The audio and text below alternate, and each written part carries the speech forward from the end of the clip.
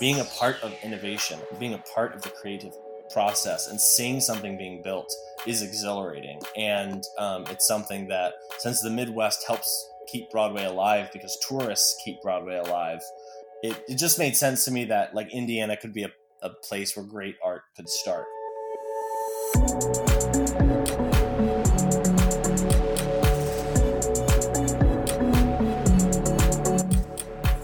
Hello and welcome to Pave Your Own Path, where I get a chance to speak with driven individuals from various industries to better understand the challenges they face to achieve success.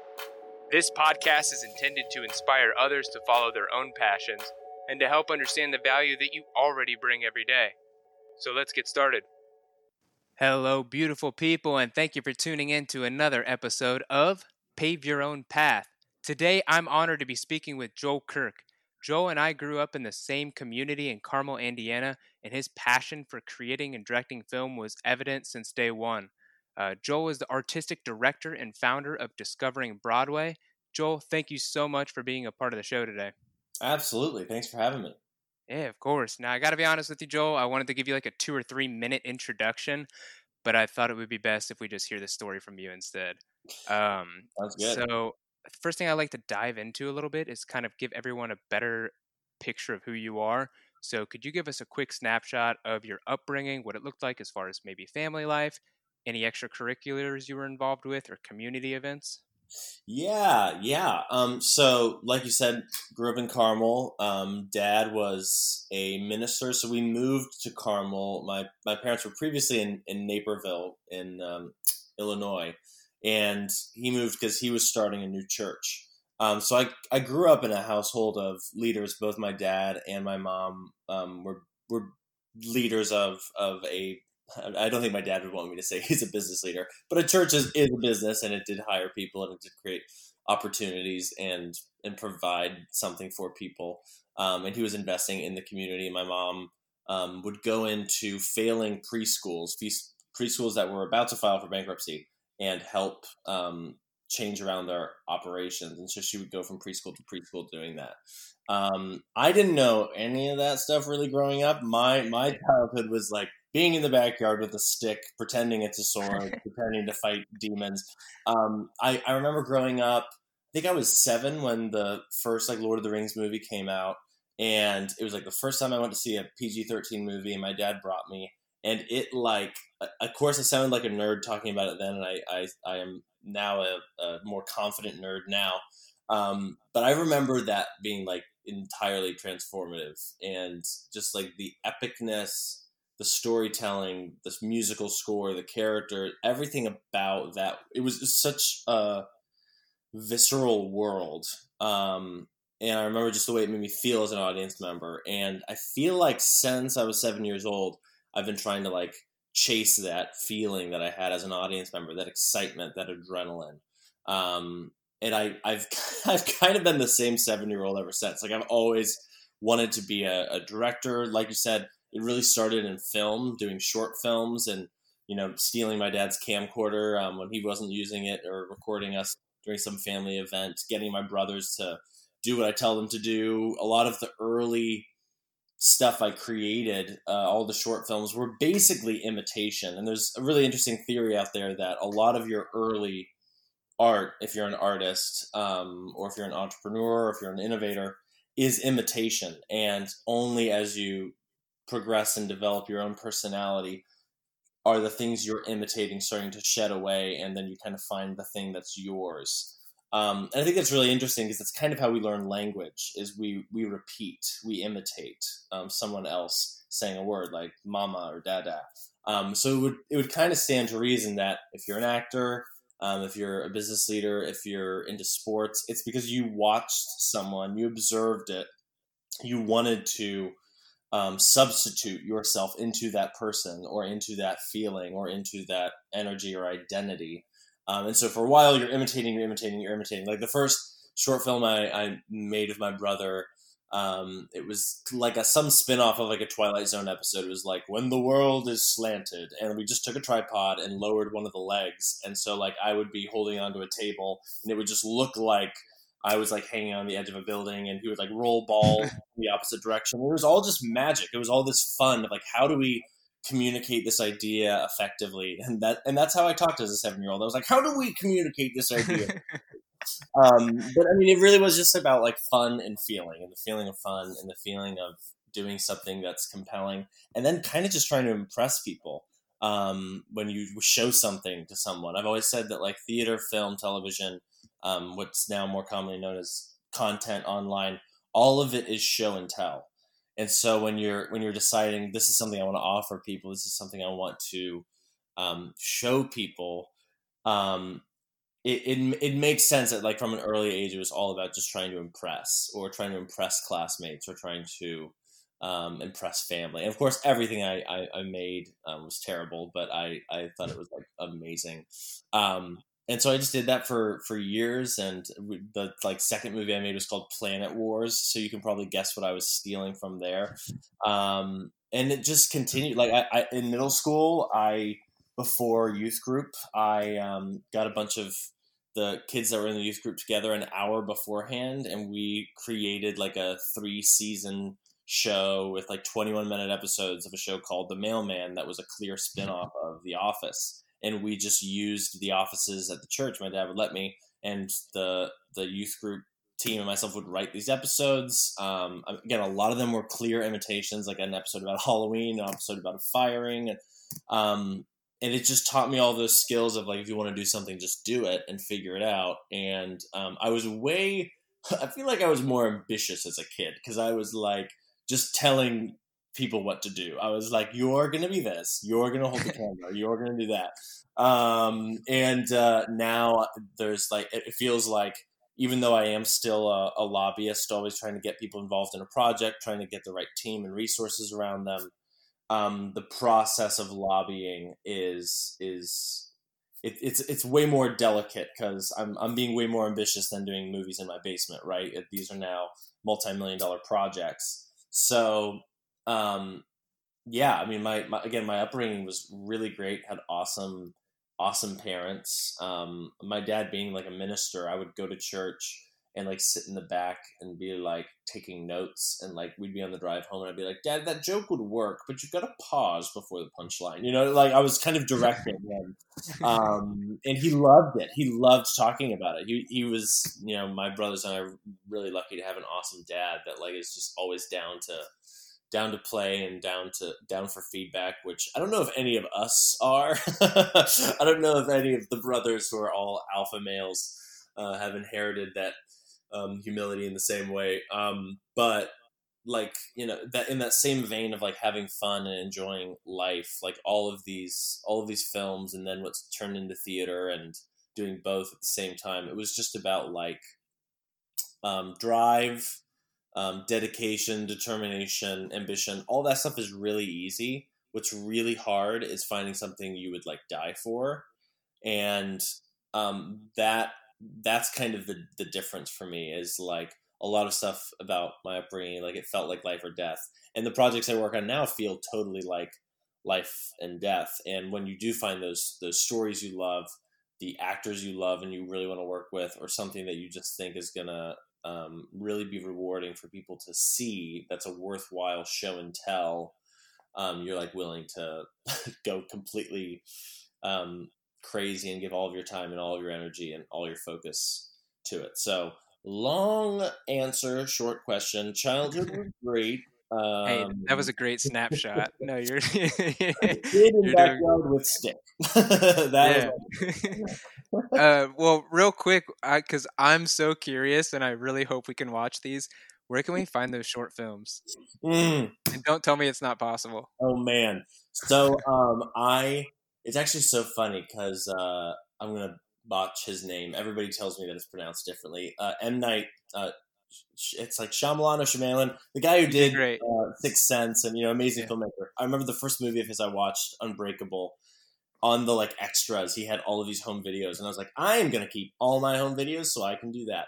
I will say I wish I could find them. Our house actually had a flood in 8th grade, and actually this is your question has led to another like big pivotal moment in our family's life that like we probably haven't fully processed, which was like in 8th grade, our house, like there was a pipe on the 2nd floor bathroom, and like our house flooded, and all of my videos, VHSs, for anybody who's listening, I don't know if you know what a VHS is, but we had all like, I want to say without being hyperbolic, like 80 VHSs of different movies that I had made, that all got destroyed in the flood. And I remember walking downstairs knowing, because like we walked in our house and water's just coming down from the 2nd story. We're like, that's not normal. So my immediate impulse, again, as like a kid, is like, my things. So I ran downstairs and just like saw all the water ruining all of these VHSs. And I remember like not getting mad, not getting sad.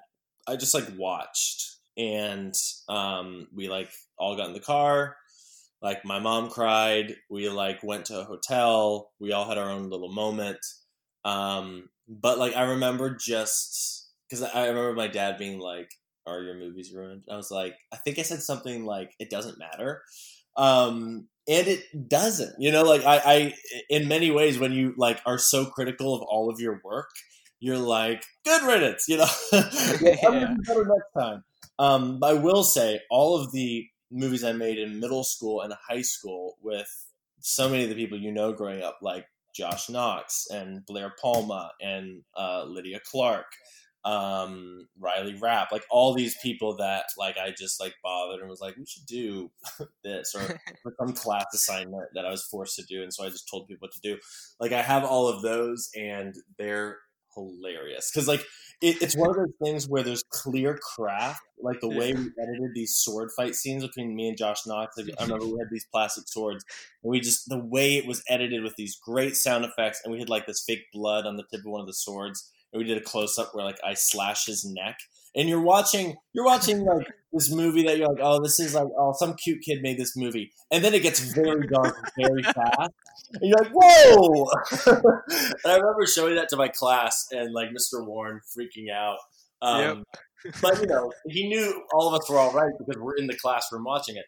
So I was always that person that, because there was that forced reward system in there of like, you've got to show the class at the end like your Romeo and Juliet scene that you recorded. It was always this challenge of like, I am gonna blow these people away, or it'll be death to me, because my identity was in the quality of the work, and still is, and I'm working on that. But there's some videos. I remember a video that has not aged well at all, which was did you do speech class? Did we all have to do speech class? I found a way to get around it, I guess. I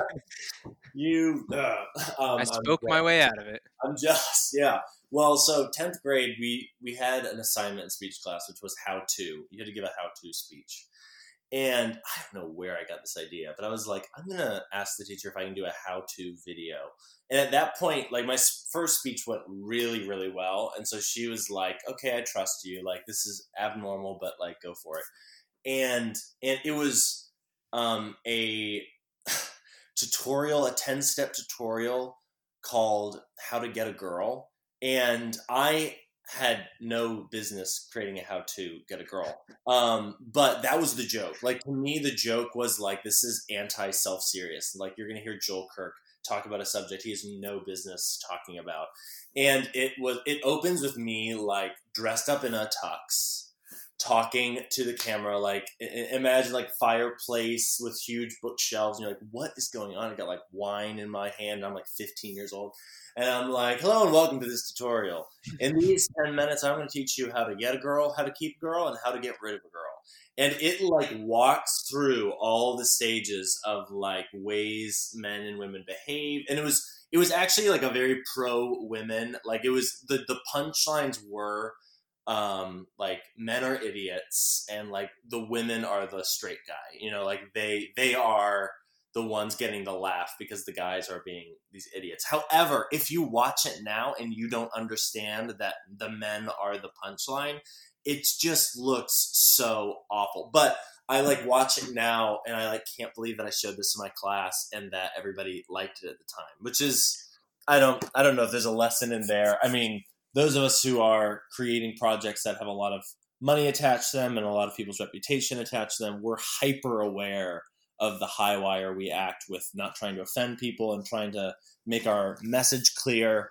But we had a smart class of people who understood that like Joel's doing this to be a buffoon, and there's no question he's single. If I wasn't before that video, I was after that video. Well, no, that was one of the things that I wanted to talk about. Is I remember being in middle school, high school, and you being the person who everyone was so excited to watch your episode because you knew there was going to be like a crack of a celery in the background, which indicated somebody's bone breaking. So no, I love that you talk about that. That's right. We did those Spanish videos we had to make. Every single one of them, I was like, because this was when Prison Break was out, 24. Those were the two shows, I think, during like middle school. And we had this Spanish assignment. And I was like, okay, all of these guys in our movie are going to be gangsters. Again, there's like white Joel who knows nothing about that world. Being like, this is where you beat him to a pulp. And we're like 12 years old and the principal's getting very concerned. Those were the days, Matt. Those were the days. Oh, yeah. Now, at the time, obviously, Lord of the Rings was a huge inspiration for you when I was 7 years old. Was there anybody in particular that was inspiring to you as an artistic director, or somebody who you saw as a mentor that you could go to and ask any question to? Or did Joel just say, you know what, I don't know what a gangster is, but I'm gonna have Josh Knox portray one? That's right. I was like, Josh probably knows more about that world. Or Josh was like, I've got this, Joel. I'll be your teacher. Again, it kind of goes back to that idea of like imitation, of like, where do you steal your ideas and make them your own? And I remember Tracy Letts, who won the Pulitzer Prize for his play August Osage County, and he was in Lady Bird, and an amazing actor and writer. He gave this awesome like TED Talk a couple of years ago, and he said, steal, everybody does it. It's your own when it goes through you and kind of like comes out through the filter that is how you would do it. So, you can learn a monologue or an acting scene and see somebody else do it and say, wow, it's amazing. But once you start doing it, it's going through you. So you can imitate for a while, but eventually those imitations start to chip away just as you start to repeat it and repeat it and repeat it and make it your own. So, I imagine the writers of Prison Break and 24 might not actually know that much about being gangsters. You know what I mean? Like, that's what's so interesting is it's like we all have these sources where we get ideas from, and the order in which we learn those things informs how we understand those things. One way I've like thought about it is like we're all snowballs that like start at the top of a mountain and like fall down, and we get bigger and bigger and bigger as like we pick up all of this snow that is information, whether it's information from a breakup, information from a job promotion, information from a life event or a family event, and certain things stick to us and then they fall off all over again. We might pick up a new belief that's meaningful to us for 6 months and then we don't believe it anymore. Or someone might enter our life that is this snowball and then leave and come back. And so I think with all of those creativity things, I never felt early on restricted by facts or authenticity. It was like, if I dreamed up a world that could exist and it was compelling enough, audiences would be willing to follow me if what I was presenting them was interesting. And I think that's also something I like need to keep coming back to as I get older and more knowledgeable about things that don't work. Is every year I try to work with more and more impressive people, and I always try to be the least experienced, least impressive person in the room, and that's not hard, And I remember, like, when I moved to New York and was directing theater, I think for, like, the first 10 projects I did, I was the youngest person in the room, and I was the director. Because, most plays don't have kids in them, because when you have a kid, you need the guardian to be in rehearsal, and that creates a whole logistical nightmare sometimes for just producers. And it's just easier to, once people are 21, they've gone to college, so they're experienced actors, they've had training. So it's not, a surprise that most movies, most TV, most film are about people in certain age groups or older. But I remember once I started being in rooms with celebrities or actors I knew or actors who had like won Tonys, I was like self-conscious all of a sudden and was like, oh wait, if I say something stupid or if I have an idea that they don't like, it was all of a sudden death to me. It was like, oh my gosh, I'm worthless. I'm da da da da da. Or the opposite was it would become a fight of like, no, you've got to do this because da da da da. And something that has taken me a long time to learn is that like I don't have to have all the answers, and that like probably the greatest moments of storytelling that I've been a part of in my 20s have all come out of a divine accident that comes from an actor either like making a mistake that is brilliant and I'm like, oh wait a minute, no, what if he does trip on that line, or no, what if this person does stutter, or and it's like when I wasn't listening to everybody around me, it was only ever going to be as good as it was in my head. So for the longest time, I was kind of a puppeteer. I was like, Josh, do this. You know, we're like, we're going to do this shot, or we're going to do this. And that made sense because Josh wasn't trying to be an actor, but I was always trying to be a director.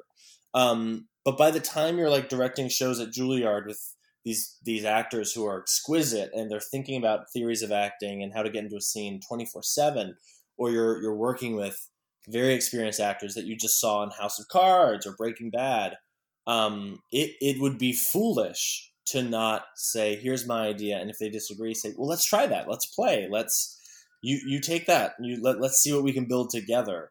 That idea of together is probably going to take me all my life to learn, just because there's so much at stake for the director, and I have found that like when I give up a lot of that kind of authority over a space or like control freak ness, that many times it doesn't go well, and then it's hard to bring something back.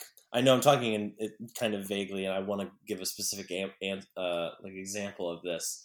No, I think what you're saying, as far as for me to make it relatable to me, and everybody listening can make it relatable in their own terms, it's just your willingness to learn. Right.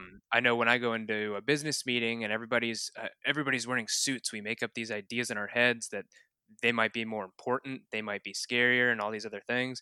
But it sounds like what you've learned is to understand this person knows their craft. I'm going to listen, hear what they have to say. And at the end of the day, these are just people, just like you and I. At the end of the day, they go home, they hang out with their dog, cat, they make a meal. They're just people. So all we Right. can do is learn from each other. I love that you're saying that, though. But yeah, you can continue. Right. Like I remember one of the first things I directed when I moved to New York. I mean, my journey was, everyone's journey is very specific to them. And so like, even when people say I went the normal route, I do the 9 to 5, da, da, da, da, no one's route is the normal route, because no one's 9 to 5 is the same 9 to 5. It's not the same employer. It's not the same experience with the same job.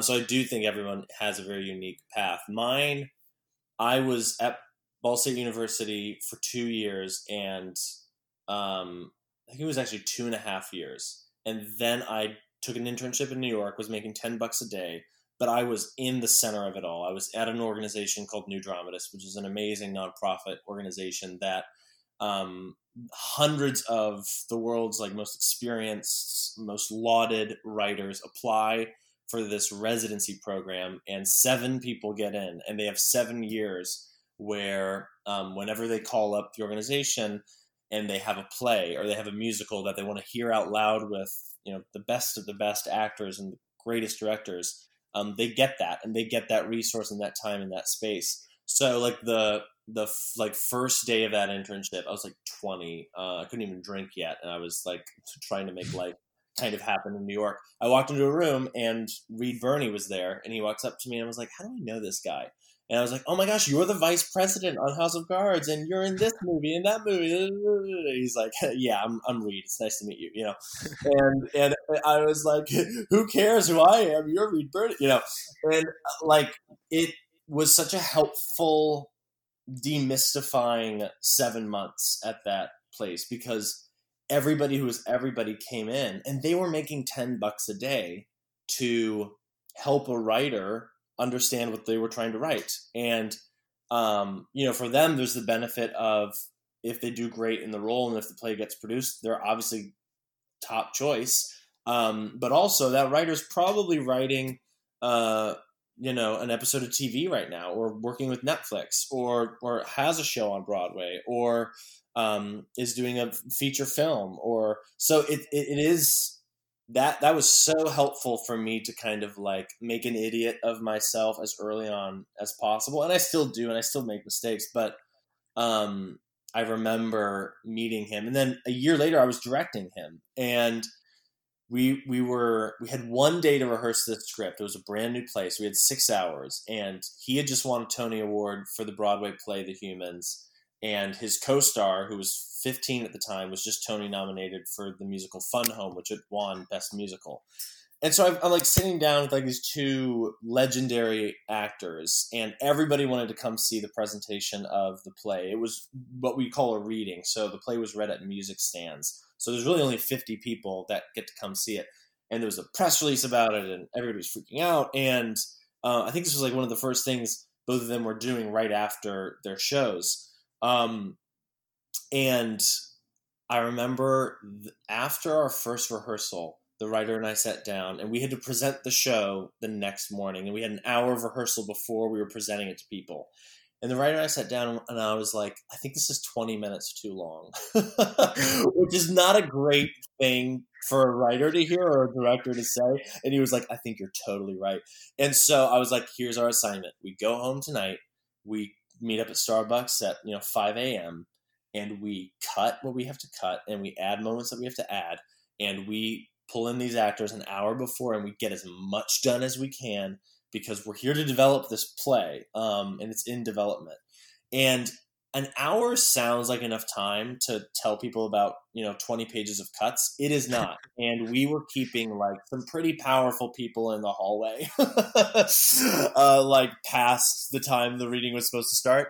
And again, I was at that point 21 years old, and I remember Reed. Like, I love working with Reed. He always has a strong point of view. He always says what he's thinking. And like 90% of the time, it's like not only brilliant, but like the whole room just like leans in to listen because he has so much experience.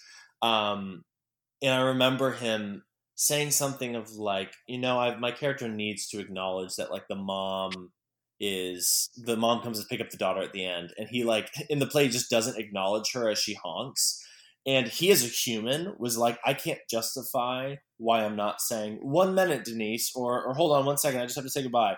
And like we actually didn't have time to write that line in, so we're doing the reading, and that moment comes, and in my brain I'm like, oh dang it, we didn't add that line.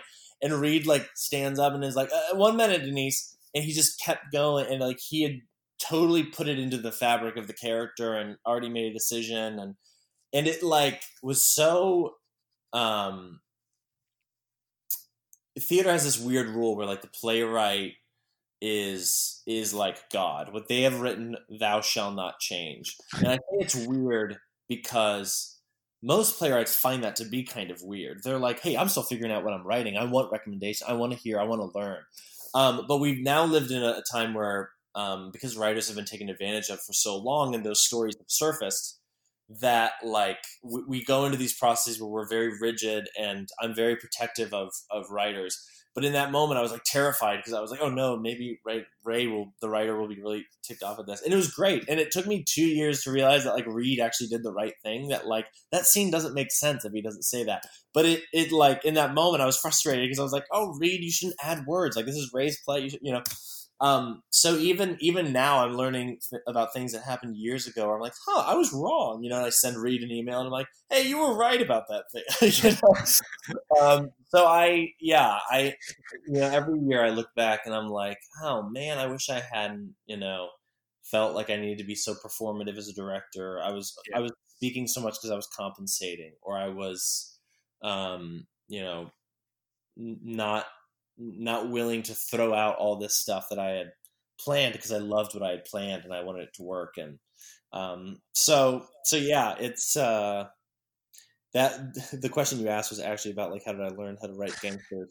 Well, no, now I'm more curious. Like, you're 21 years old. How did it feel to be a part of this environment? Going from having a stick be a sword in your backyard to you're making these big decisions. How does that feel?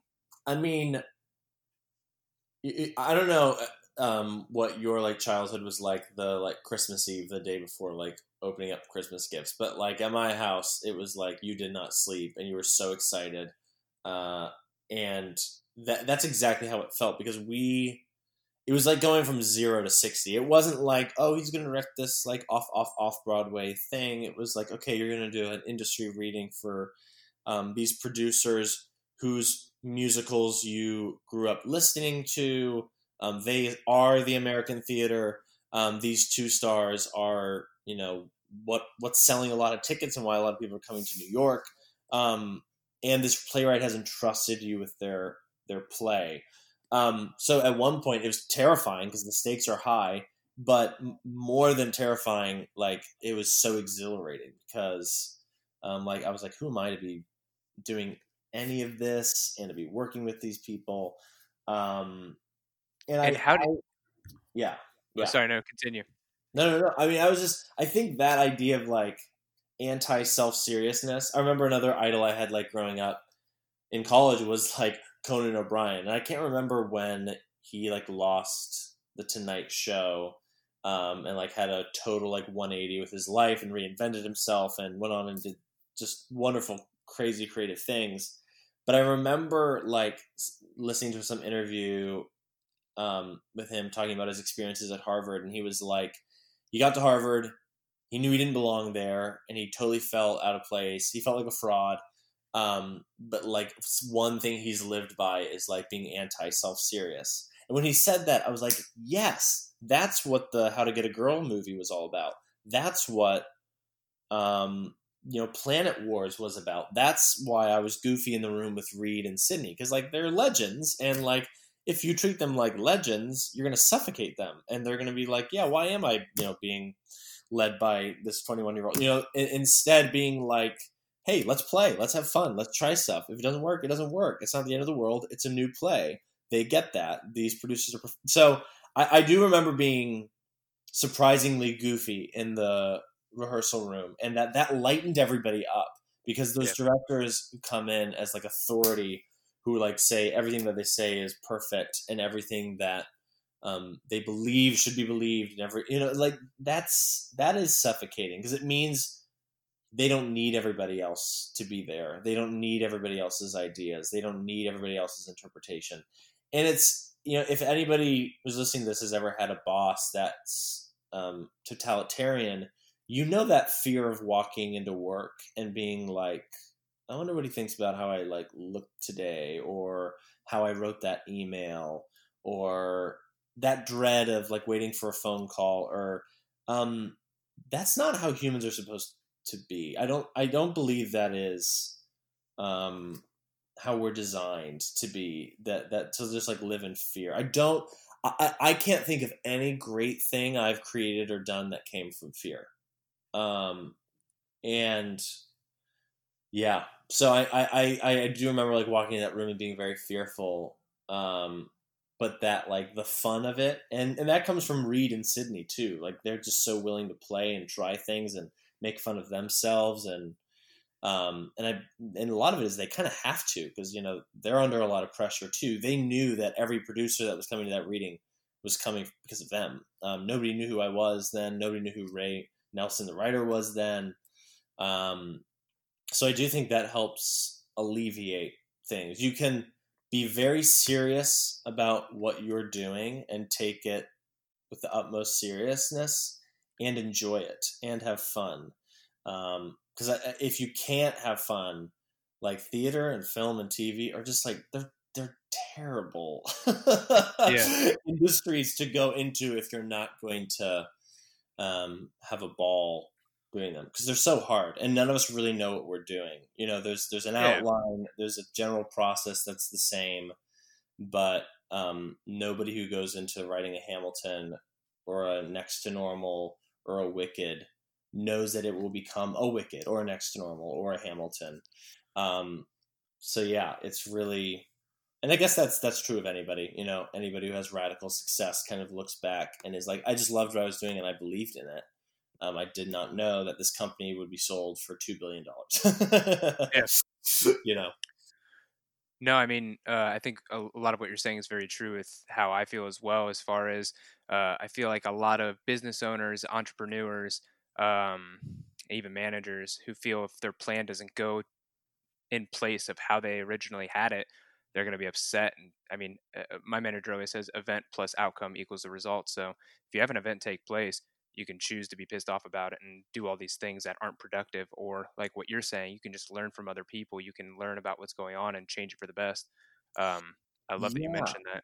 Yeah, that reminds me, like when I was like 24, 25, I went back to Indianapolis after being in New York for a couple of years for a project I was working on with my older brother. And it was during the summer, and during summer is like a dead time in New York for theater in general.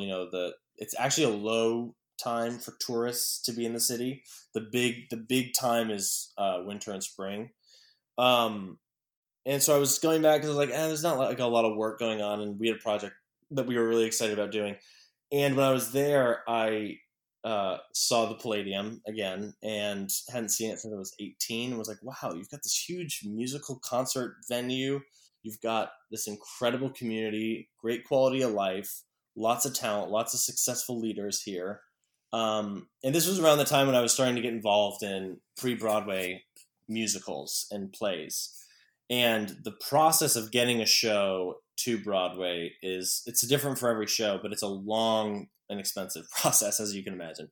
And I had the first idea for Discovering Broadway, which is this nonprofit I founded and run. And the mission statement is to bring pre-Broadway musicals, so musicals that are in development and that are Broadway bound, to Central Indiana to incubate, so that they're then presented as concerts for the first time to Hoosier audiences. And the whole idea was Hoosiers never get to see anything first. They get to see it last. A show will open like Hamilton, and it'll come through Central Indiana in 2019, 5 years later, and it's different cast.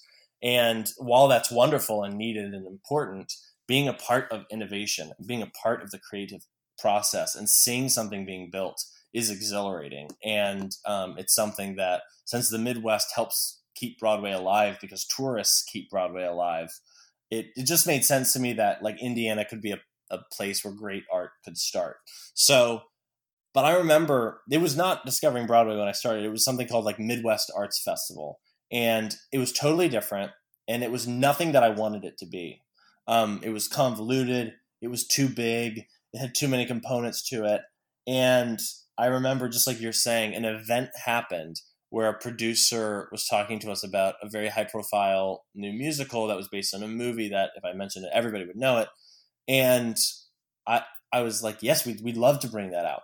And he was like, well, how about we bring it out in like 3 months? And at that point, we didn't have much of an organization. We had a few board members. We had donors. We'd filed our 501c3 but hadn't gotten it yet. And I remembered like talking to my team and saying, can we do this? And they're like, we can try. And so I was like, yeah, let's do it. So we dropped every other component of the nonprofit business off, and we're like, let's just focus on the musical and bringing a new musical once a year. And it was the greatest thing that ever happened, because I was being crushed by all of these ideas that I had created that I thought would make other people happy about an organization that they would want in their community.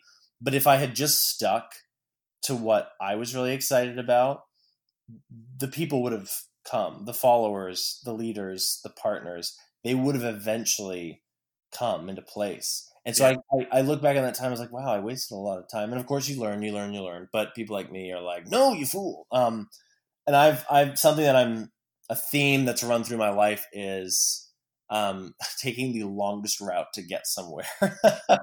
And a lot of it is fear of just asking for the thing. And like there's something I did when I first moved to New York was I sat down with every director I could get a hold of that was well respected, renowned, had Tony Awards, was working in TV and film. and I asked if I could assist them. And the issue with asking like the most famous directors if you can assist them is, one, if they're famous, there's an assistant that's been working with them that really works with them, that they trust, that it's taken time for them to trust, that for wonderful, obvious reasons they don't want to get rid of. The other side of it is, if they don't have that person and there's somebody who believes that everybody should get the opportunity to assist, and so they don't want to hold on to an assistant, they want to have as many different assistants as possible, there's a very long line of people waiting. And there's a very good chance that most of them went to Harvard or Yale, or have a master's degree in directing, or have been in the city for 5+ years, or they're like 45 and they've had professional directing careers, because it's Broadway. And those are, sometimes they're $6 million shows, and sometimes it's Spider-Man and it's $79 million shows. So I remember none of those doors opening, and I mean none of them. And eventually I assisted and got in, but I remember thinking like, wow, I've been fortunate enough to connect with the best and the brightest, and I can't get any of them to like let me assist them. And the other thing was, like, I didn't want to be annoying, so I asked them once, and when it didn't work out, I actually didn't really circle back to them for months. And when I asked people who had been successful at assisting what they did, they're like, oh, I just annoyed them respectfully. I was like, hey, I'm not dead. Like, I'd love to still work for you, whatever it takes. And I realized, like, I just didn't. Now, I mean, my positioning is totally different. It's like, I want to assist you for free, and the minute that I'm not being paid, you should fire me. And I won't put it down on my resume. I have nothing to gain from it but knowledge. And I want to learn how to make your life easier, but more importantly, I want to learn how to earn your trust between now and if that opportunity presents itself. And I think if I had gone in asking those questions of how do I build this person's trust, and that being said, trust is kind of everything. And, I look back on early career and like what I want in the future, and like people like me who become fixated on, hey, the show's got to look like this, or my life's got to look like this, or my career's got to look like this. When I make mistakes, and when a show doesn't turn out the way I wanted it to, or an opportunity doesn't, or like something like an assistantship, I don't let that go. I like let it. And for some people, like I really want other people to be able to let that go. And for me, it actually really helps me to not let some of that stuff go, because it gives me this sense of drive that like I can be what I'm not. I can impress that group that I haven't impressed. I can, jump to the front of the line and be a worthwhile assistant. I can gain people's trust. And I do think, like, if there's anything I've learned in the past year, it's that no is closer to yes than never. Never is actually really far away. And that no is so often one of the steps to yes. And what no often means is, I don't see the same thing you see right now. I'm not in a position right now to join this, or to make this partnership happen, or to fund this thing, or to get behind this idea. Or it's, I need more proof of concept. Keep me on the journey. And what has amazed me is like my mentor, Joanna Taft, who runs the Harrison Center in Indianapolis. She's a genius. She's been a part of so many incredible initiatives in Indianapolis, and is just like my best friend. Like when I met her, I think it was like 24. It was the first time I was looking at somebody that made me feel like I made a lot of sense, because I say this with love, because I'm if she listens to this or not, she is like a robot. Like, she is always working, she's always being productive, she's always thinking about the next step, she's always connecting people, she is always on. And I'm that way. And I was like, am I a robot? Am I broken? What's up with this? How do other people relax? How are other people normal? How do people watch Netflix? How do they do that? Like, how do they just... And when I met her, I was like, I'm not alone. Like, I and she's successful and everybody respects her and she's incredible and she's brilliant, you know. So like she just instantly became my best friend. And so to answer the question about mentors, like I don't actually have a lot of directing mentors. And growing up in Indiana, there weren't the directors that I wanted to learn from. They weren't there because Hollywood movies weren't being made there and Broadway wasn't being made there. But there were amazing directors that I did learn from, like Karen Kessler and Bill Jenkins, and other people at the awesome arts institutions that are in Indiana that help make that art scene really strong. And I interned there. I created an internship at a theater just because I wanted to learn and was like, hey, I'll work for you for free. So again, that drive to learn, and when people say no and how that affects me, it makes me want to say, oh, but someday I am going to be worth your time. And someday I am going to make something that you're going to like. And someday I am going to and don't get me wrong, there's like really negative side effects to that. But for the most part, like if I can say that with a smile and it's done in a good spirit of like, I think we live in a cancel culture right now. And because things are so personal, what people make is personal, content is personal, people's careers are personal, their relationships are personal. And we're sharing more of our personal lives everywhere on Instagram and on Facebook. Everything becomes deeply more felt. One thing that I am glad is not a part of me and that I hope to see more of in people is like this idea that when somebody says no or isn't interested in you or doesn't want anything to do with you, I remember like growing up and seeing people be like, well, forget them, you know, like cancel them, get them out of your life. Like you don't need them. They're not. And there's like this banish effect of like banish anybody who doesn't agree with you or like you, and we see this every year during elections where people just unfollow and unfriend people because they disagree. And I just think that's like the worst thing for humanity. I think saying that even because somebody doesn't like you, that they shouldn't be in your orb of existence is such a bad thing for your soul. Because there's so many things that you can learn from their walk of life, even if you don't agree with them. Right. And how often have we like misunderstood somebody that we're like, oh, this person hates me? It's like, no, they just like process internally and they're shy. Like there's so many people who work in theater that I thought hated me who are just shy. Because I'm loud, you know? And I'm like, well, if they're not loud too, they must hate me.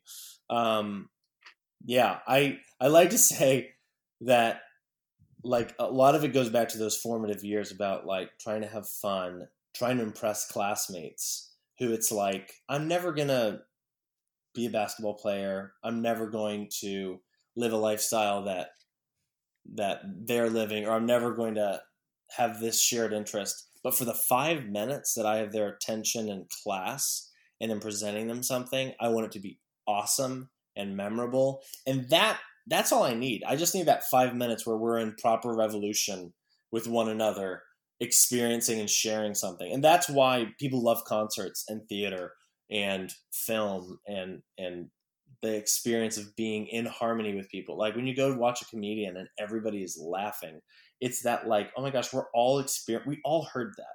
Like he just said that or she just did that. And it's about sharing that and that we I think that idea of like never shutting people out within reason. Of course there's plenty of good reasons again with certain people to and some relationships, but if it's for something as mundane as, oh, they don't approve of me, or oh, they didn't cast me, or oh, they didn't share my video, or oh, they didn't hire me, that doesn't always equal they hate me. It's like, how many people do you hate? How many people do you even have time to think about hating? Oh, you just defriended that person on Facebook that just took time out of your life. Right. It's like, come on. I don't know. Do you ever let those closed doors or those things that don't pan out, are those crushing to you, or do you use that as fuel, or how do you experience those like life disappointments when it comes to like career or so no, that's a great question. It's been, I mean, as far as back to what you were saying earlier, it's just we all start off knowing nothing, and what you're saying before is true. We imitate until we hone our own craft. And one of the things that used to happen to me in middle school and high school is I used to listen to my friends about not talking to a certain person because, oh, don't talk to Joey, he's not fun to hang out with. And if your name is Joey and you went to my school, this isn't about you. um, but but We my, all know my who Joey is. but my point is that, like, we never I didn't develop an early self-awareness and understanding of other people at an early age. I would listen to a lot of what people told me and Right. just take it as truth. And so I think it took me until college probably to be able to understand myself a little bit better. And Yeah. yeah, to answer your question, I think it took me longer than it may most, and I think some people still live by these ideals. We know some people do, and it's a shame because when you have hate in your heart, it's taking up so much that love could fill. Hmm. Um, Yeah. That's awesome. I'm a big hippie. I don't know.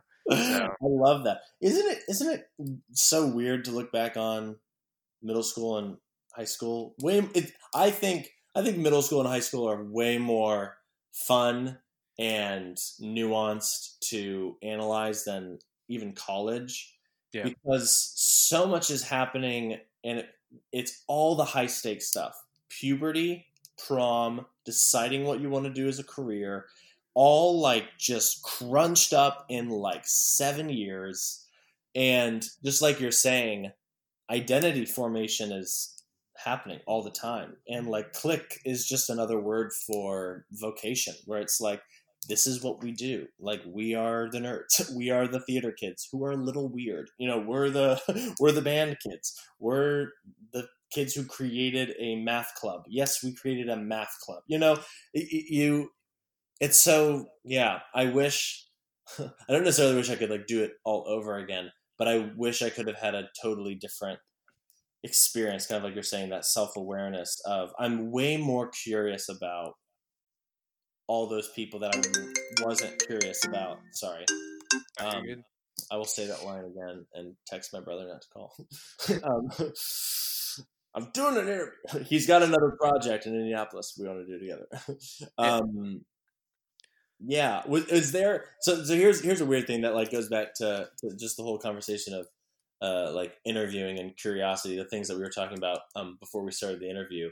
I remember thinking at like a very early age, this is such a weird thing for a young person to think, but I was like, before I die, I think this is because of Prison Break. There was like all these people on like death row. I was like, I'm gonna think about death.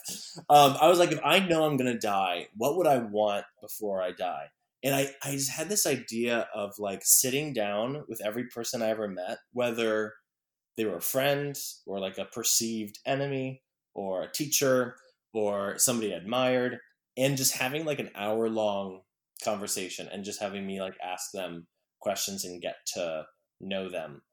And it's like weird to now be like interviewing all these like Broadway directors, choreographers, and actors who I know personally, who are in my community, and kind of doing that exercise during a moment where it seems like the world has kind of been on a halt.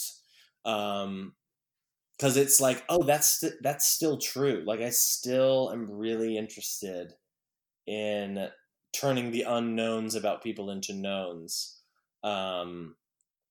And just kind of being real and authentic. And it also like is the perfect ingredients to being a director.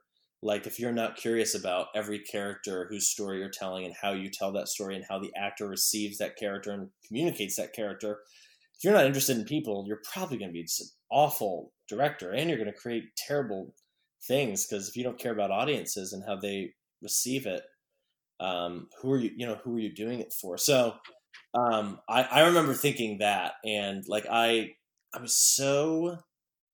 like submitted to the idea of click in middle school and high school. I don't know if you did, but I mean, I remember ninth grade at Carmel High School, like on the catwalk, all of the cool kids. I was actually talking to Connor Howard about this recently. All of the cool kids. I'm sure you were in that group. Everybody who's in sports, who was staying after for a sport, was on this catwalk, and to get to our cars, the rest of us who were not cool had to like walk through that group just to like get home. And it was always this like, I would call it like the self-conscious 30 steps. You know, it's like no matter what kind of great day you had, it's like I live or die by, you know, this walk. And there are obviously just people, and many of them are my friends, but like I still use that mentality with this person's a celebrity, this person has an award, this person's a millionaire, this person has a third house, this person is this. You know, there are still those identity formation things. And I actually like robbed myself of really cool relationships with all those people. Like I remember there were friends I did those movies with, like Josh and Lydia and Blair, that like I would then text, but like if they ever asked me to hang out, it was like, no, it's not happening. And it's like, why not hang out with these like fun people? And it was because like my self-image and identity was so low, which turned out to be a great tool for trying to impress people with movies. It's like, I was like, if I can't be friends with these people, I'll create a career.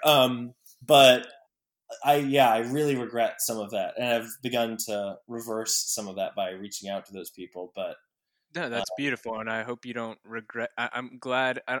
You may say you regret it, but I'm glad you're taking action on that, right, instead of just living with it.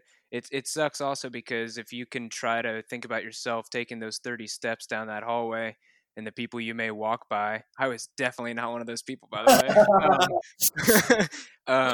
If you think about being in their shoes, they're probably thinking something similar, like, "Oh man, that guy might have his stuff together." You know what I mean? They're thinking totally different things.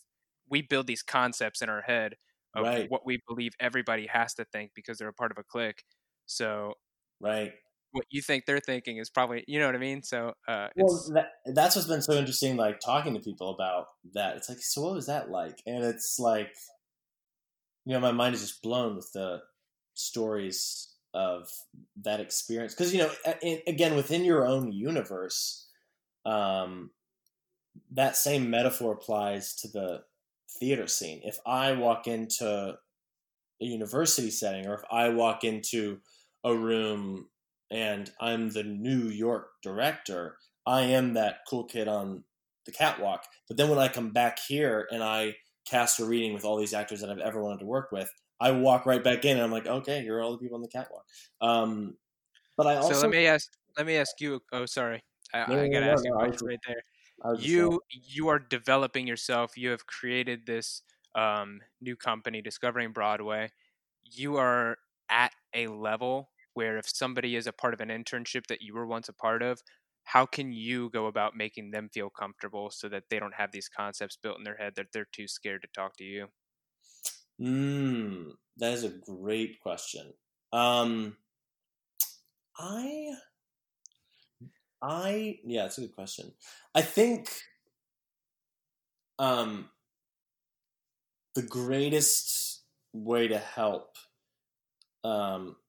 create comfort for people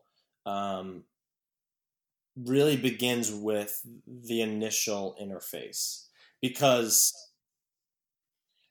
with people, like I just meet a lot of people, and so I don't actually remember everybody, but for the longest time I remembered everybody that I ever met. And it was only when I moved to New York, it was meeting so many different people and going to so many events where there were so many different people, that like I would see somebody again and be like, I don't know who this person is, they're looking at me, do I know them, oh crap, did I do a project with them, oh no.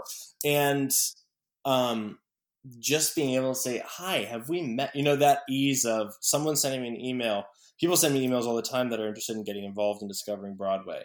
And like my rule is like, I have to respond. And I think that will honestly, I have no problem saying this, I think that will change as the years go on.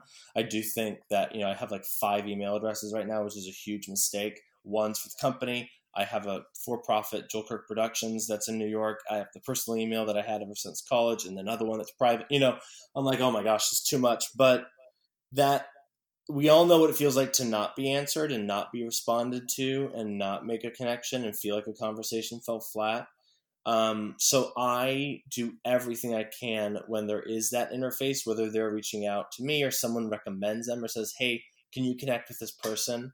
That I do everything I can to always connect with that person in a meaningful way and learn what it is they want to be doing. And like there was, I have 5 interns for Discovering Broadway, or have had 5 interns for Discovering Broadway. And it was like, I wanted to create the easiest internship possible in terms of like time commitment, because they're all in school.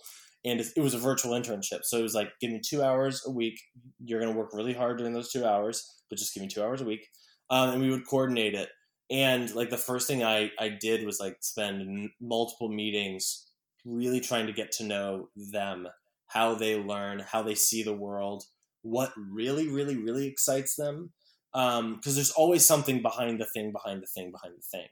And again, if it comes back down to like, if I can feel the way I felt in the backyard playing the stick, like unabandoned play and freedom and fun on a film set or on a theater piece or with Discovering Broadway, then I'm doing it right. So what I'm really trying to get to is that essence of someone's joy. And I think that's all you kind of like can do is like be receptive, ask questions, show you care in little ways, remember people's birthdays.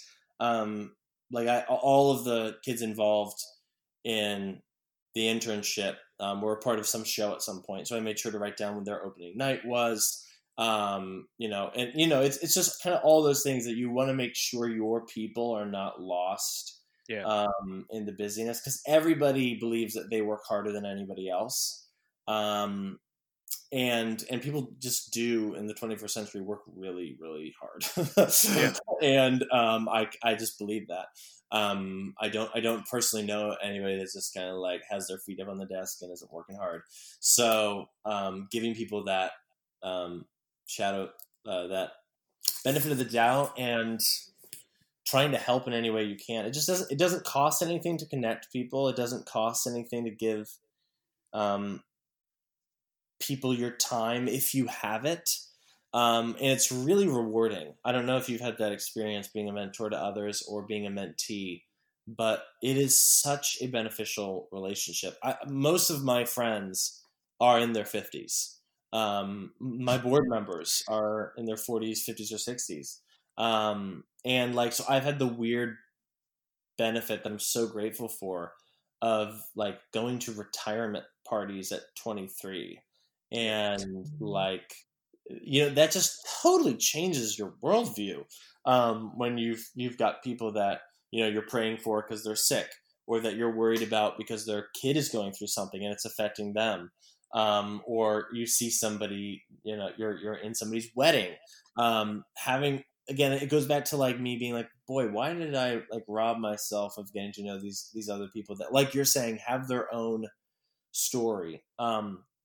I will say life has certainly softened me up and made me more empathetic. And I do feel like I can sit down and talk with anyone, which is what a director should be able to do. Yeah. And I didn't have that before. I'm curious about your own story. I'm going to kind of take over for a little bit here. You were a bartender for how many years? Yeah, so kind of back to what you said. My friends so I live in Bloomington, Indiana, where IU is at, and most of my friends are my old bar regulars, I would say. So I also have 50-plus-year-old best friends in this town. Being a college town, everybody leaves. So also one of the big reasons for mine and Laura's move that we're excited for. But yeah, I bartended for 5 years. So it was great to be able to learn people's stories and have an environment that people always wanted to come back to make their own. And I'm curious, when you were bartending, because I worked at a restaurant for years. Do you remember when you'd get lost in the work and you'd go to your imagination? Do you remember what you were imagining? Get lost in my imagination. I remember getting to the shift at 5 o'clock and leaving at 2 a.m. and be like, where did that time go? But getting lost in my imagination. Maybe I did it wrong. They found you in the back next to the ice cooler. Like, what is he doing? He's still back here? That's No, exactly right. as far as imagination, I'm curious as to what you're going towards as far as um, conversation that's going on at the tables, or imagining like you're just literally imagining something else because simple tasks. You know, like I would and I admit obviously part of this is connected to like me being a like artist and director. But I would think about the version of myself I wasn't yet. And I think that carrot exists for just about everybody, where they're like, I see myself doing X. I see myself wearing that suit, driving that car, having that family, doing, and they're like, if all of us didn't have that hope or that carrot or that image of ourselves, and it's interesting because I've worked on a lot of plays and even short films about ideas of suicide, and like a recurring theme when you look at shows about suicide. And I'm working on a new musical of Hamlet right now, and one of the primary characters commits suicide. The recurring theme is they're either trying to silence a like venom or voice that is in their head that like is actually so like visibly loud that it's worth like dying just to silence. There's something that's going on that is worth dying to silence, or the hope actually goes away, and so the thought of continuing anything does not make sense anymore.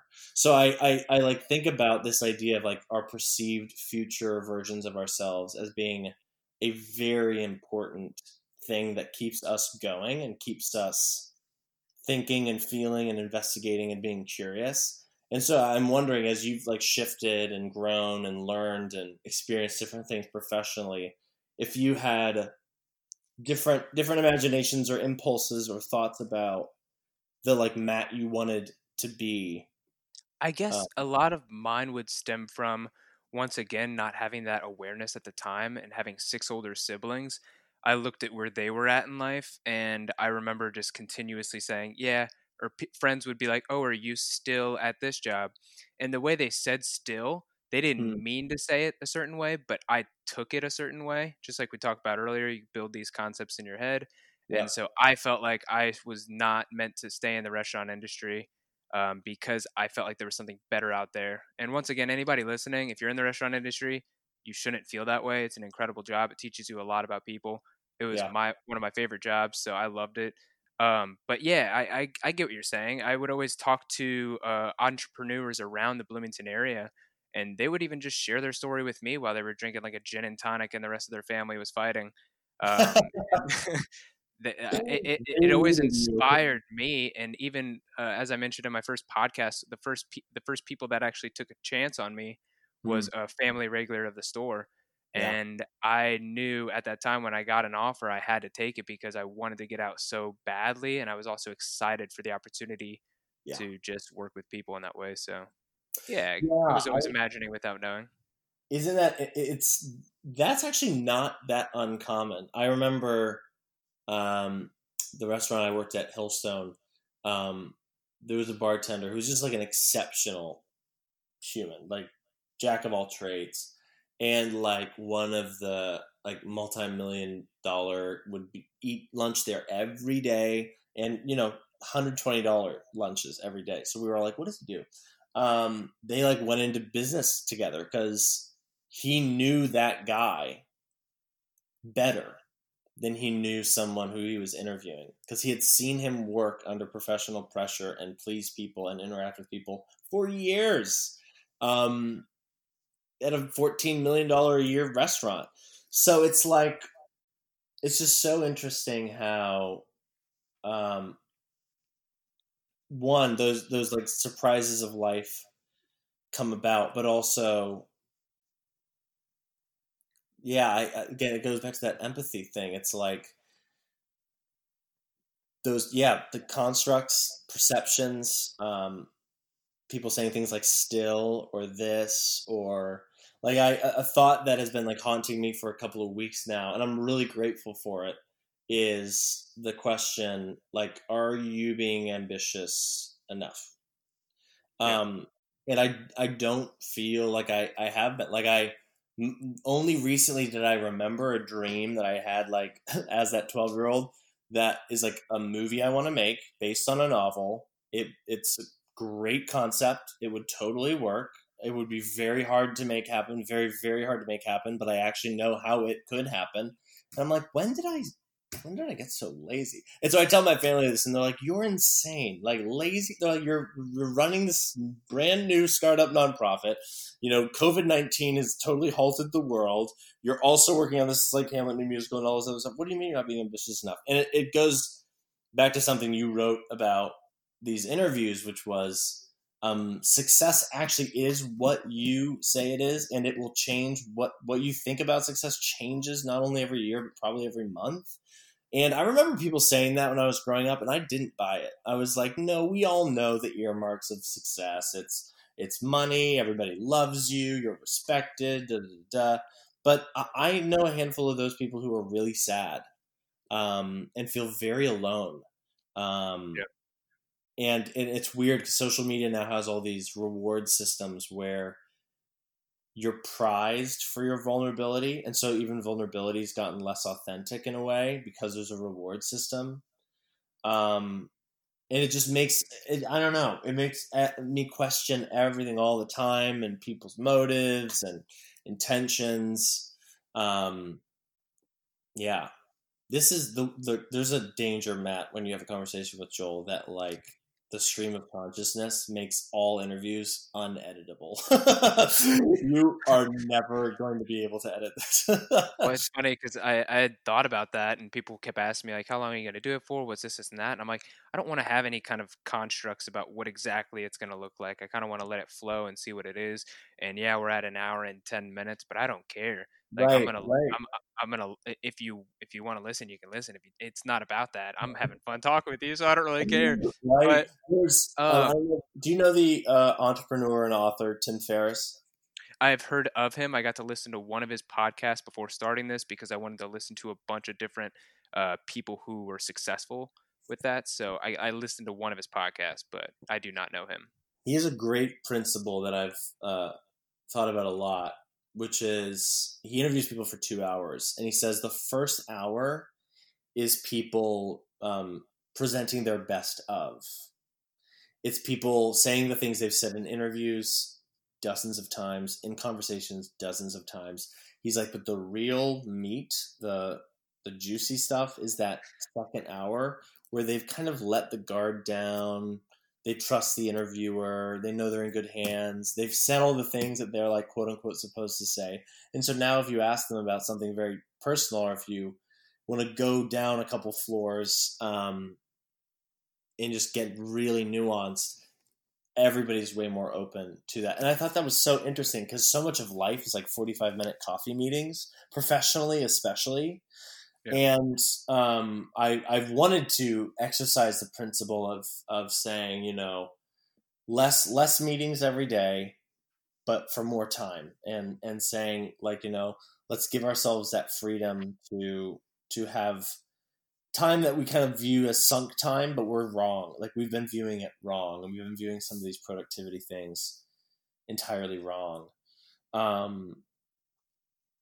So I love, I just kind of love that thought of, in a rat race world where we're hyper connected and everything is about 3-minute clips and likes and all this stuff, that if you actually just extend some of that kind of time with people, inevitably the good stuff will come up. Not that the first hour is not good, but So if you made it to this point, we're sorry about all that. what we're trying to say is the first hour is dead. You gotta say, you want the good stuff, start an hour and 13 minutes in. Joel takes a long time to warm up. Well, no, I mean it's true what you're saying too, because I have a bunch of questions written out. I more have like an outline format that I want to. I once again, you're my third interviewee, so I have no idea where I want to end up taking this ultimately. I just want to lead people in a path of understanding that it doesn't matter where you are in your life. You can change it to find this success, or you can find your own success with what you're doing, which is what we've talked about as well, as far as like the restaurant industry and things of that nature. People start to feel bogged down about they should be doing more because of the concepts we've created in society that there are lesser jobs, but Right.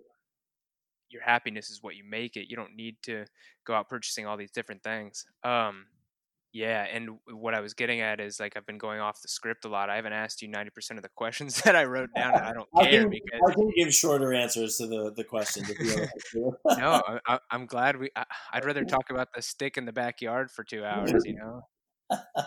That's right. The neighbors were always a little concerned. They're like, "What is going on over there?" Creation, neighbors. Creation is going on over there.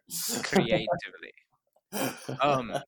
And how long have you been? How long has Discovering Broadway been in place? So, the original idea, which was so different, came about in 2018, and at the beginning of 2019, I kind of went all in and was like, "This is the only thing I'm focusing on." I actually got rid of my apartment in New York and was like, "I have to be in Indiana for probably at least like." I think at that time I was like, this is probably going to take a year to really get going. Was obviously not on salary because there were no funds and there was no employment. And there was no organization at all. There was an idea and some people who were interested in it. And it wasn't until February of 2019 when we were in conversation with somebody about a big movie being adapted into a musical and bringing that to Indianapolis that the whole conversation changed because now we had something. So that took us from 0 to 60. And that show actually didn't even inevitably end up coming because there were scheduling conflicts. That it had a clear trajectory that figured itself out, and things changed. They didn't have a director yet. Then they had a director, and that director's schedule dictated stuff. Just because we had a show that was really interested, an interested party, we had a dialogue, a huge team was formed out of that. But truth be told, in a matter of like 5 months, I sat down with 628 different people. And I know because I had this Excel sheet of who they were, like what their jobs were, like a meaningful thing we talked about that meant something to me, and like how they might be interested in getting involved. And honestly, I probably should have sat down with like 6,000 people, but it's just one of those things where like it was exhilarating and terrifying. There were great days and really disappointing days. I remember there was a moment where we expected somebody to come in who was really gonna jumpstart the organization. And at the last minute, a plan changed. And that was December 2018. So before I got rid of the apartment and went to Indy. And I remember feeling quite devastated. And I called one of my mentors right away. And she told me the pros and cons of what had just happened and encouraged me to keep going. And I wrote down like 3 questions. And the first question was, is what I'm trying to do inherently good and still a good idea? The second question was, is what I'm trying to do still capable of doing good, even if after 2 years it doesn't work? Is what it would do while it exists doing good? And then 3 was, is it worth the time if in 2 years it fails or if it never works to really invest? And I just made a decision that every day I woke up, if the answer to all 3 questions was yes, I had to keep going. And they've always been yes, even after really, really devastating things. It's funny because it's kind of like this restaurant analogy of like, we've all been in the kitchen when like somebody drops the salmon or like something crazy happens back there that guests in the restaurant will never know about and shouldn't know about because that's not the job. The job is to create a really remarkable experience. Anybody who says they've had success and haven't made mistakes or haven't learned something or haven't been overzealous or haven't I just don't trust them. I'm happy for them if it's true, but on the other side, like I'm so much better. You're no friend of mine. Well, all right. I want the 3 of us on an interview, and I want to interview that person. But like I'm so grateful for the things I've learned, and like you said, all the aspects of the business, they change monthly because of new information, how the world changes, what our audiences are telling us, what the goals and idols and values of Indiana are versus New York. How I Yes. need to be thinking about how to elevate the community in Indiana. It's all of those things that you're constantly evaluating. When you stop asking those questions, you get yourself in trouble. I'm so Um, glad you just said that, because that's what I want to talk about is being in Indiana, you're going to mhm. have different values, just like you mentioned, than Yeah. when you would perform it in New York. Um, Now, some of these plays, musicals, sorry guys, I've never watched a musical. I watched Rent actually a couple years ago with my lady, so I've watched Nice. one. Yeah, it Nice. was great. It was great. Our goal is to get you to the theater, but our challenge is to get you to see something amazing, right? Not just get you to the theater. Because remember, Yeah, people like me who work in the theater probably hate more theater than you do. no, not at all. We're so full of self-loathing. We're like, nothing's good. Yeah. Now, And with values, yeah, with having these different, obviously cities with different values, how do yeah. you go about having certain musicals that? How do you and your team decide um, on more controversial Like some musicals can have more controversial topics. Does Yeah. your team like to spark conversation through these controversies, or try to avoid it? And how do you deal with criticism from Indiana when you know it's going to display differently in New York? Yeah, that's a great question. So I think at everyone's essence, people want to feel seen, known, and loved, and that is a universal theme. That if you can find that in a show, um, in many ways you've kind of won majority already. Especially if the storytelling is compelling and good and interesting. So one thing that I kind of have learned, and it's you and I have lived in like a really weird time where like when we were growing up, 9/11. Then when we were in like high school, a recession.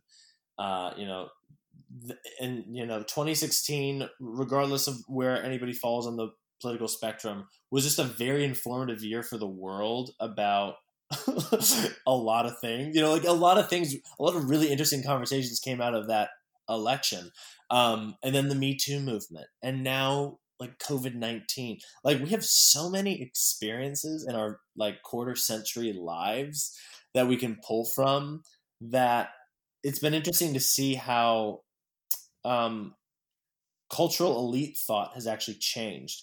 For the longest time, American thought was typically more, I would say, Protestant conservative. That was probably majority culture. Now it is more like if you looked in general media, in general entertainment, in general narratives, most of the popular narratives are far more Western liberal individualism.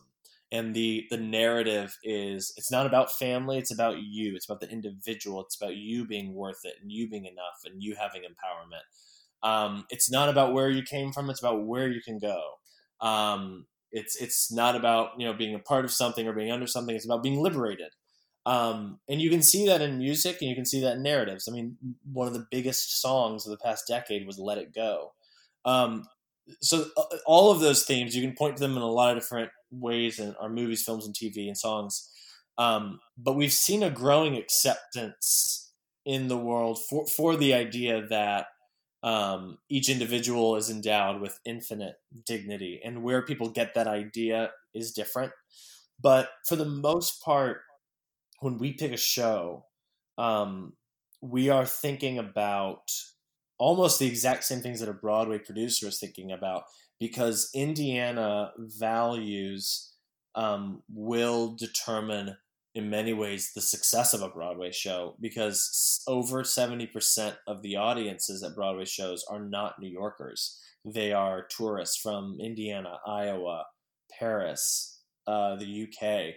I think people would be surprised to learn that even with 18 million people working in Manhattan Island every day, majority of those audiences, more than 70%, are not New Yorkers. So that's been an interesting thing that I've learned over the years as I've gotten more involved in producing and just kind of learning way more about all the 46 Broadway theaters, what's in them, how they're running, how they're doing financially on a weekly, just to look at the box office.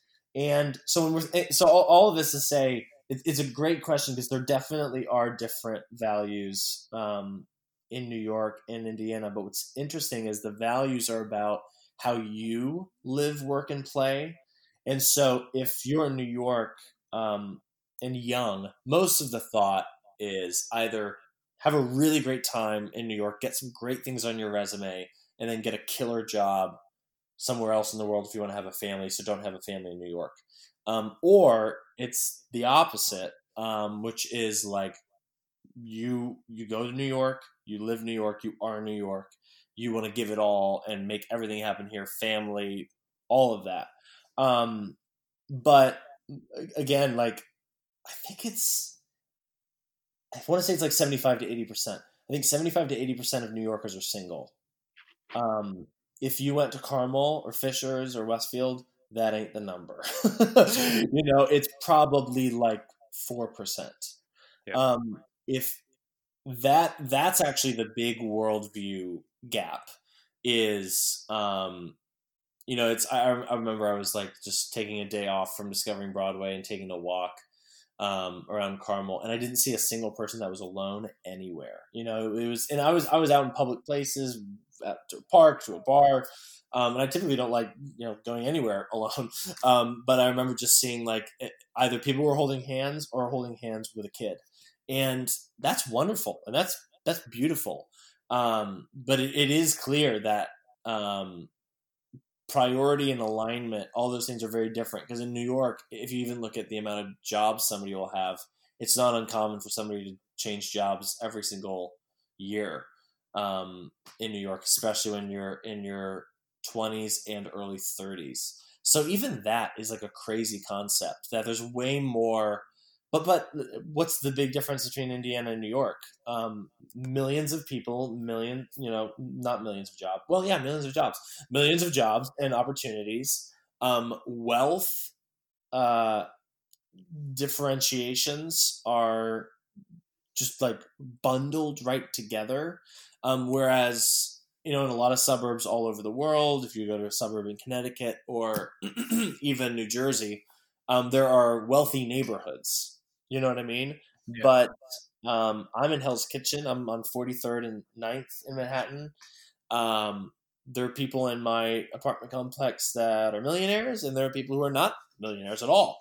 I am not a millionaire. I don't want to, surprise anybody, but I'm not a millionaire. And like when I learned that about my neighbors, I was like, oh wow, they just really want to like save money. But on the other hand, 5 streets north of me is an incredible apartment complex. And, you have to interview extensively just to be considered. It's crazy, So we're all bundled together, and knowing who's uber wealthy or, a starving artist, it's actually very hard to differentiate the two in modern culture. That's another interesting shift in modern culture.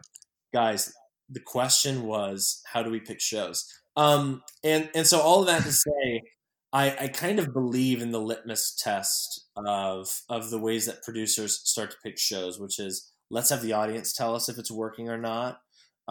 So for the most part, I will, with the help of the executive committee and the board, look at shows that we're excited by, and that's kind of the first litmus test. Because if I say that I think Indiana would be excited about it, even though I'm not excited about it, there's actually a less likelihood that people in Indiana would be excited about it. And that's just something that I've learned over the years as a director and producer, that if I'm not responding to something, but I say I bet somebody else would like it, I'm often really wrong.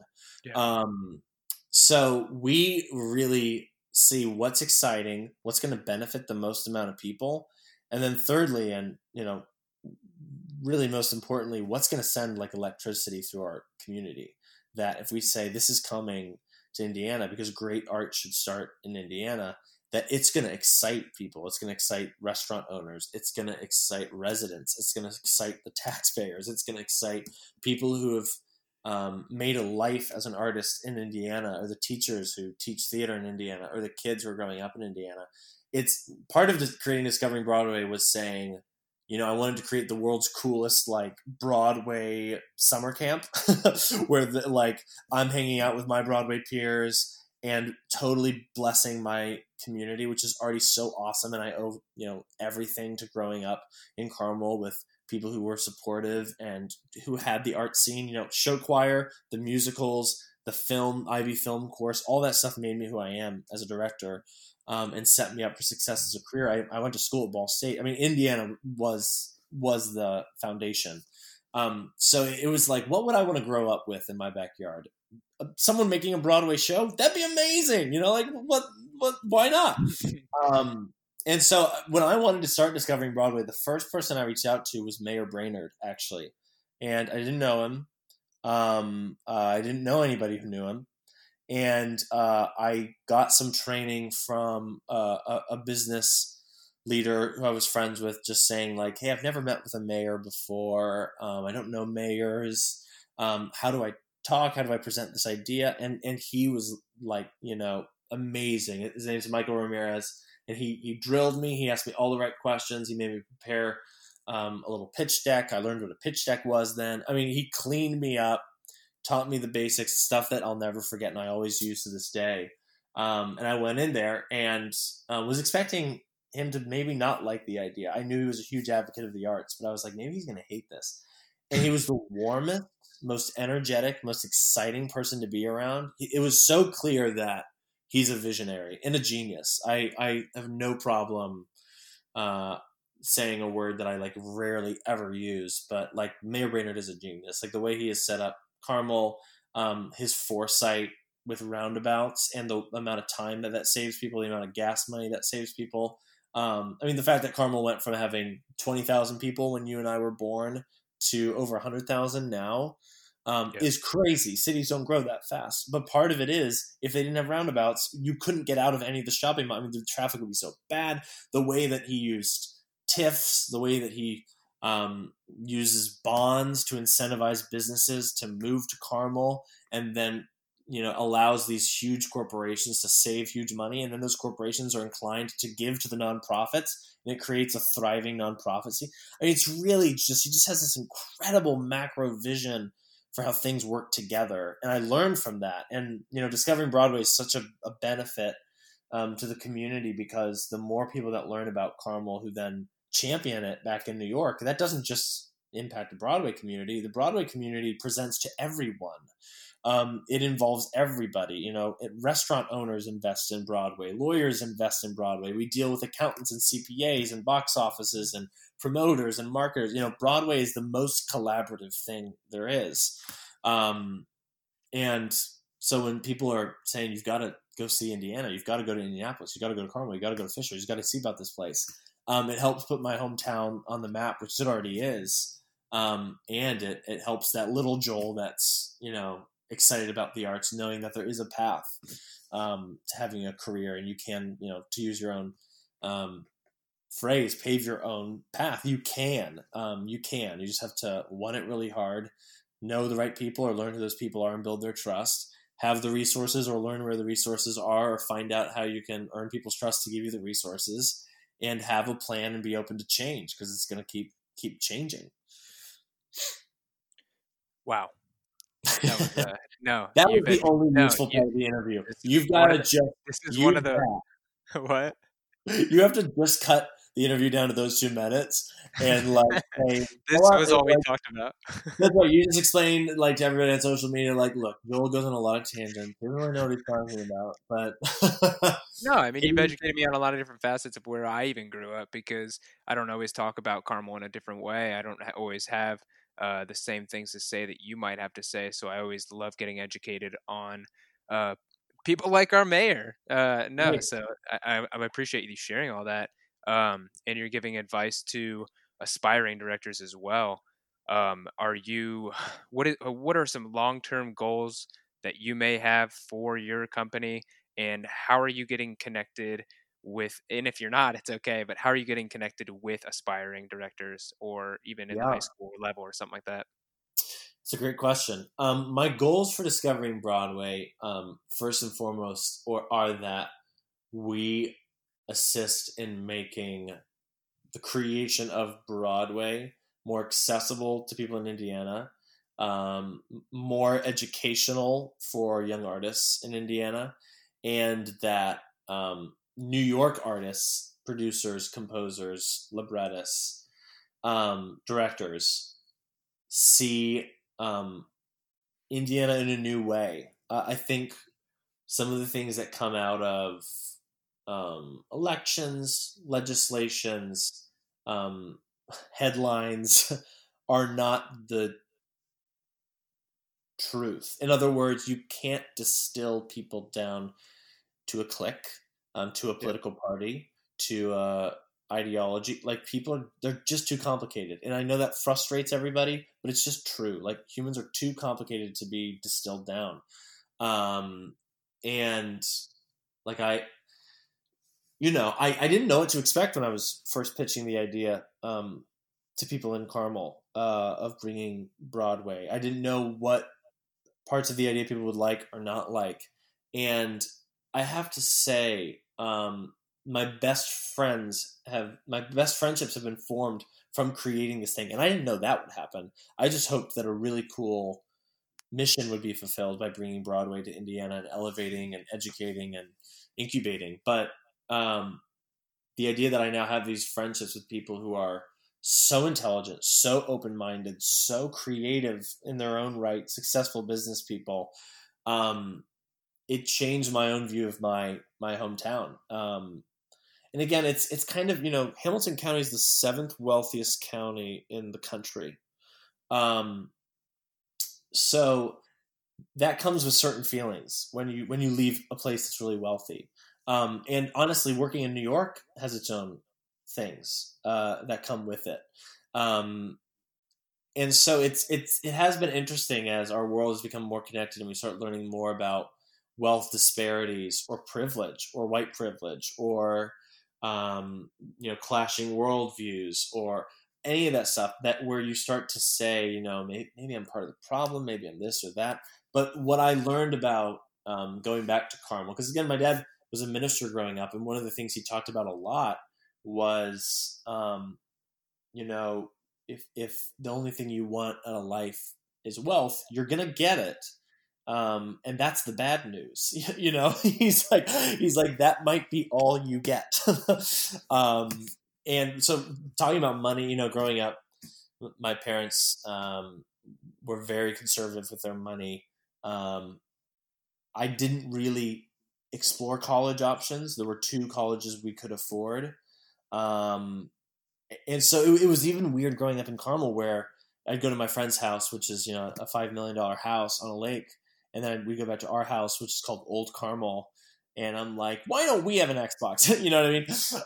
But in hindsight, I'm so grateful that I got to know both communities and love them equally and know that the stories are different. And then to learn that my friend's dad, who, again, has that incredible house, like is enormously philanthropic and has made investments that have lost huge money, but have created hundreds of jobs. It's, again, I think there's so many times where it's like, rich bad, this group bad, this political party bad, this thing bad. And it's like, I'm sorry, we're not that simple. When I get to know these people that we've deified, they're just so much more nuanced and so much more beautiful and so much more complicated. And so again, I'm actually addressing a couple of the questions you've asked, which is like that difference of audience. And I keep looking for the ways that people are the same. And it's interesting because I consider myself more of a moderate conservative that like really is liberal. And I don't even know how to explain that to people. But I find myself criticizing my, Democratic Party more than anything else. And then, wanting my conservative friends to be a little easier on our Democratic friends because we mean well. We just keep like tripping over ourselves all the time. And then I need them to be more empathetic of my conservative friends because my conservative friends don't want to take responsibility for things that I don't think are their responsibility. And then they, so the worst part is being in the middle of almost every belief. Like myself, I grew up Protestant and am very religious, but I still consider myself like in the middle of religion, learning about the history of religion and all the things that have informed it and being very against a lot of certain practices and et cetera, et cetera, et cetera. Like the worst part about being in the middle of all beliefs is you're kind of the most arrogant because you act so cool being like, I see your point and I see your point, but it's like that's not fair, Joel. You don't get to take like a superiority complex and disguise it as this empathy. And I do catch myself being really arrogant and smug, and so again, it's been really refreshing to get to know those people, to get to know. To demystify some of these beliefs that we have. And in terms of young directors, I've had several young directors reach out to me, and I've sat down with them and asked about their journey, and have been really excited to learn about what they're interested in, what they're passionate about. And honestly, I feel like I'm at a place in my career where the best thing I can do for a young director is if there's space in the room, for a young director, they have to be there. Like, I don't think there's any excuse if there's space in the room for somebody to learn for them to not be in that process. One of my favorite young rising stars, I've gotten to know his parents, and they're huge supporters of Discovering Broadway.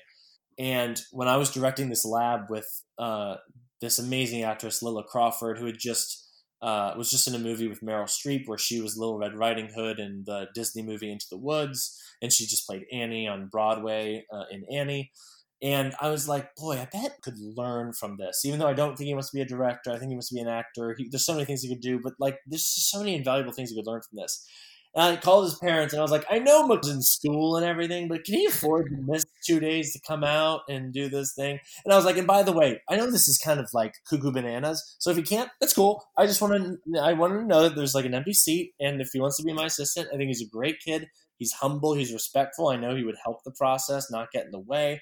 And they made it happen, and it was awesome. It was so cool. He's one of those like people who's so respectful. He calls you Mr. Joel, and I'm like, no one's ever called me Mr. Joel before, because once you get to know me, you know that I don't deserve the Mr. before Joel. But he's a perfect example of what I wish I was when I was younger, which is like, I don't think he saw any opportunity to be an opportunist in that setting. He was really there to learn and be generous and be respectful. Whereas I'm always trying to impress. So I'm like, how do I turn this opportunity into the next opportunity? And part of that is my survival instinct. But I think early on with my energy, it turned off some directors who were a little more still and grounded. And they're like, I don't know what to do with this ball of energy called Joel. So I either create space for directors, or I say, you know what? You just have to do it. Like, don't assist. Go do it. Like, fall, fail, succeed, learn how to raise money, learn how to tell stories, learn how to get people together, learn how to, create a team of people, somebody who does marketing for all your posters, somebody who, records stuff, somebody who's the playwright. Create your own system for how you just want to create stuff. But I will say success in terms of ingredients does always boil down to, who who you're trying to get to know, who you're trying to get to be, who you're in conversation with and who can help you, what resources are at your disposal, whether that's money, whether that's a theater that wants to work with you, whether that's a studio, whether that's a university, whether that's a theater that you can. I remember I was an assistant director as a very early teenager at the community theaters, at the regional theaters, at the Lort theaters. And I was not getting paid. That wasn't the point. I was like, can I just please observe and help you in any way? And so people took a chance on me. And as long as I didn't blow it, I got invited back, or they recommended me to somebody else. And I do, I've written a lot of letters of recommendation, and I mean every word that's on the page. And I'm able to talk about these people with an intimate knowledge about their kind of craftsmanship, because I've done that early work of getting to know who they are. And some advice, if you're a young director and you're listening to this, advice I give people is specific questions beget specific answers. If you say you want to have a career as a director, I need to know what you mean. If you say you want to have a career as a film director, I need to know what you mean. If you say you want to have a career as a film director doing horror films, now we're getting somewhere. If you are saying you want to be a film director of horror films that are all about Russian folktale caricatures, now we're really getting somewhere. And now we can send you in all of the right directions. but broadness seems like an ally early on in the career. And there's nothing wrong with shooting as many arrows out into the air and see which ones stick and following those. That's how everybody gets started. But if you can get even more specific answers will come, and people join very specific causes. But like if being very broad, I do find is the enemy of finding that specificity to joy, because joy is pretty specific. You know, I think about my Netflix account. I really watch the same like 4 shows, and I really like the same kinds of things, and I really like the same style of music again and again and again. And so the more you can start to actually disqualify the things that you wouldn't like, if you know you don't want to be the kind of director who works on Shakespeare, that's great. You should put that in your like cover letters. Like, I hate Shakespeare and why, and just like be bold and brassy in yourself, and have other people review your stuff before you send it out. But I have found that because people don't know a lot about a topic, they'll go at it the wrong way. I don't know if you've found that, but it's kind of like if people who are job searching right now, so 1 in 6 people have lost their job in the past 6 weeks, which is devastating. I mean, so, every actor I know is not working. So it's 1 in 2 of the people I know are not working. So I know that the suffering people are going through intimately. And obviously, Discovering Broadway is not programming anything right now. We've suspended operations because the thing that's most important is audience and artist safety. You can't have a good time at the theater if you're not safe. So the whole world is kind of entering this unknown period, and to just want to work could lead to some really reckless decisions, unless it's a survival. Again, like, what are the ingredients we're playing with? Do you have savings? Do you not have savings? But when I think about people starting their careers as directors or actors or artists or business people, I try to say, what can you turn into a known right now about the joy you've felt over the years in certain jobs, in certain positions, with certain people? It's kind of why at the end of every year I do a weird like year review where I like try to like extract 5 truths, and they're like in a couple different questions. One of the questions is like, at what moment was I happiest in 2019? What moment was I saddest? What happened in 2019 that I want more of in 2020? What is something I only learned in 2019 that I need to apply to 2020? And all of those questions, it's interesting to go back over the years and look at like what, because what I've found with happy is it's always tied to a person. It's like always tied to a project with a person. And that kind of ties to my belief that like part of the depression that everyone is going through right now is the answer to so many things in life is community, and actually getting people together is the illness. And that's like crazy. That's crazy to think about. It's so counterintuitive, and counterhuman that it's hard to see people go through that. And it's so anyway, I try to help people however I can. Even now I tell young artists, now the red tape is gone right now. Everyone is being humbled by this in some way, regardless of wealth or status or home size. It doesn't matter. Everyone is losing right now. To some degree. And there's some of these articles about some of these companies making huge money right now, like Amazon and all these other things. But, remember, everybody even involved there has something tied to the stock market that's not going well for them. Everybody has something else that they're having to answer to. Amazon might be growing right now, but if life shifts again, they've then got to get rid of all these new warehouses they've just built and lay people off. And then that goes back into, there really is no forever exponential growth for anything. And it's funny, my friends and I, there's this play I'm developing with a writer. I'm the director on the project. And the whole like idea of the show was like, what would it cause? What would it require for America to fall? And like, what, Rome fell. Nobody thought Rome was going to fall. And the reality is nobody thinks they're ever going to fall. Just hearing different people interviewing different theorists and philosophers. We have Columbia here, and there's a great there's lots of academics there, and a lot of research we've been pulling from professors there and certain articles they've written. And it's just we're going through something that's so kind of crazy that I'm encouraging artists. It's like, reach out to everybody you ever wanted to reach out to. Who cares? Like, we're all feeling a crush in our identity. We're all feeling less than ourselves. The world is feeling less than it ought to be, because it shouldn't be this way. So right now is a great time to reach out to theaters, to studios, to directors you want to talk to.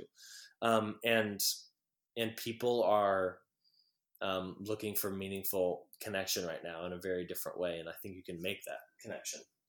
Yeah. And that goes across the board with whatever industry you're in, obviously. Or even if you're looking for a new job, this is the perfect time to connect with either hiring managers or people in those companies, because at the end of the day, they want to connect as well. And if you have something worthwhile saying, or at least connecting, they're going to want to talk to you. Right. So I love that you mentioned that. And everybody, like, I think there's also this fear of like, well, I don't want to, ask for something. They'll know what I'm up to. I'm like, everybody knows that we all knows what you're up to. Right. We, and either if somebody's, I don't know, closed off about that, and maybe they're not the person you want to be connecting with right now, or maybe their view on that needs to change, or maybe it really helps and behooves you to just come out and say it and be like, I am looking for a job right now. I'm not trying to put you in a position where you feel like you have to give me a job right now. What I really crave in this season of life is connecting to somebody and talking about what I'm going through, because you've always had really good ideas and insight, and you're a business leader I really respect. Do you have 15 minutes for a phone call where I can pick your brain? And again, I messaged Joel at 3 a.m, I think. Yeah, and I was like, let's do it, because I was up. And I love that stuff. Again, like, the fear center of the brain. I remember there was a month before I moved out to New York where I had like a huge revelation. I was like, again, I was 20 years old and I was still in college. And what ended up happening, I didn't tell the full story. I moved out here, got an internship, and after 3 weeks, I was like, I think I have to stay permanently, because at that point, the first Broadway show I went to here, I recognized the writer outside the Broadway house. And so I just like gave him a thumbs up. Like, I had no idea who he was personally. I just gave him a thumbs up, and he runs over to me and he grabs me by the arms and he says, what do you think? Have you seen the show? What are people saying? And I was like, oh no, I'm going to it tonight. I'm super excited. This is so exciting. You have like a Broadway show. That's cool. And I had no idea he was like a legendary writer. He was the master. He was the head of the master's program of playwriting at Carnegie Mellon. He had won countless awards.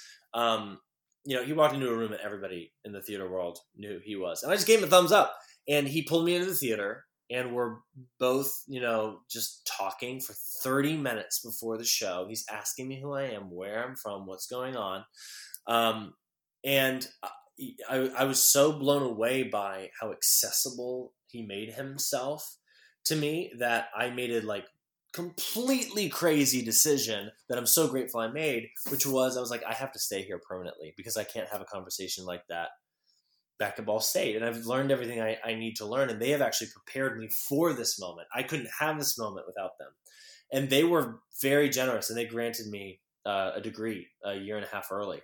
And there were certain stipulations that went along with that, and some things I needed to do in New York, but I just kept working as a director that it kind of crossed out all of the qualifications for that. So I was very lucky to move to the city while I was, still underage. I had no idea what I was doing. The first job I accepted was minimum wage, which made no sense. Again, I am not the brightest person, and I will never pride myself of being the brightest. I don't really want to be the brightest person in a room, because then the ceiling for learning is bad. But again, in that moment, I learned people were accessible.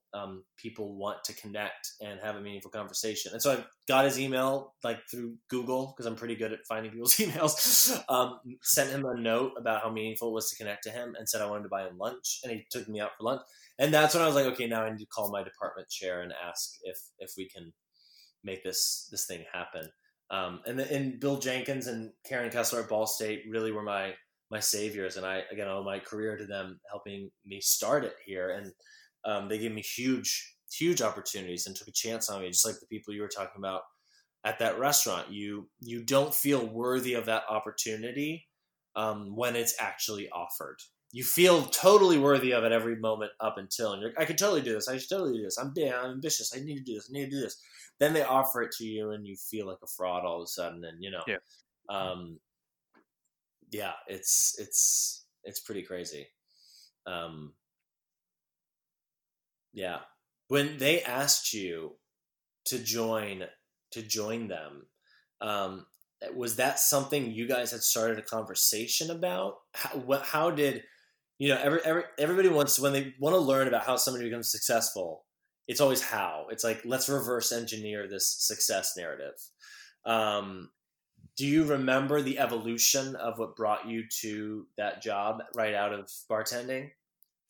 Yeah, so I mean, I got to meet this family probably 2 years prior to working for them, and I had dropped out a couple times. And it's funny, I didn't mention this in my first podcast, but one of the things they told me when they offered me the job is they were waiting for me to finish college, because they didn't want to offer me the spot before that and take away the idea of me being out of college.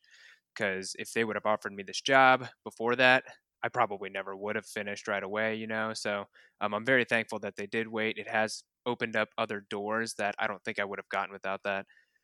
But yeah, so I just created the relationship by being genuine with them every single time they came in. I made sure to go to the front like I was a manager of the restaurant, say hello to them, even if I wasn't serving them. Just created that relationship through asking them questions about their life. And so one day they came up to me and just said, "Hey, I want to talk to you about a position. We'd love to see if you want to get dinner tonight." I was like, "Yeah, okay, let's get dinner." So we went out and they talked about it. I had no idea what sales was about. As I mentioned in my first podcast, I thought salespeople were slimy and all these other things that I would find to be untrue. Or you can find it out. You can find anything out there if you look hard enough for it. Yeah. But yeah, so that's how that evolved. And from there, it just continued to grow relationships. So the thing I've learned in sales is I know I can get any job that I want as long as I create that relationship. And kind of like what you're saying is you can't be afraid to ask. You either find out who the person is or find the resources to get who that person is and just ask. So I think that's one thing you mentioned a couple times that's very important. Yeah, I kind of have a one-track mind about like how do we get this thing done? Like, how do we make this work? How do we make this thing successful? And if that door's locked, let's look for the window. And if the window's locked, let's go through the chimney. And if not that, let's like blow the house down. Like I really, it's a gift and a curse. It like really is a gift and a curse. Because some people deeply admire that persistence and respect it, and there's a very respectful way to go about it. And then some people are like, yeah, it's not happening. And then sometimes it requires me being like, oh, like this person is going to just keep leading me on, or like they just really appreciate the attention and the friendship. And that's great. Let's keep the friendship. And I need to stop having this expectation that this thing's gonna happen. It's a default of driven people. It's not all perfect just because you're obsessed with something or driven with something or and I mean, you hear about this all the time with certainly in the press, but with relationships. I mean, I remember when I was in the throes of discovering Broadway, there was a month where we had a bunch of progress. We hadn't yet secured the first show we wanted to bring out. And my parents had just accepted a job in Tennessee. And so they were moving. And I was living with them because I was still why, if you're going to start up a company and not have a salary, it's really great if you can live for free, because I still didn't even know how it was going to work out. And Yeah. it was the perfect wrench that was thrown in at the perfect moment, because I was starting to get really sad. And I don't necessarily know what about. I think if I like interviewed myself at that time, I would have said like, I always want things to happen faster than they happen. I want people to trust me faster than they can trust me. And that's a hard thing because I'm a story seller. I, um, tell stories and then I sell stories. It's like I don't work in an environment where I'm selling life insurance, a concept that people understand that has been sold many, many times, where there's many successful companies that sell life insurance. I'm coming to people and saying, here's a brand new thing. Hamlet as a musical. You've never heard of it. You didn't know you wanted to see it. And I'm going to convince you to get interested in it before we have any music for it.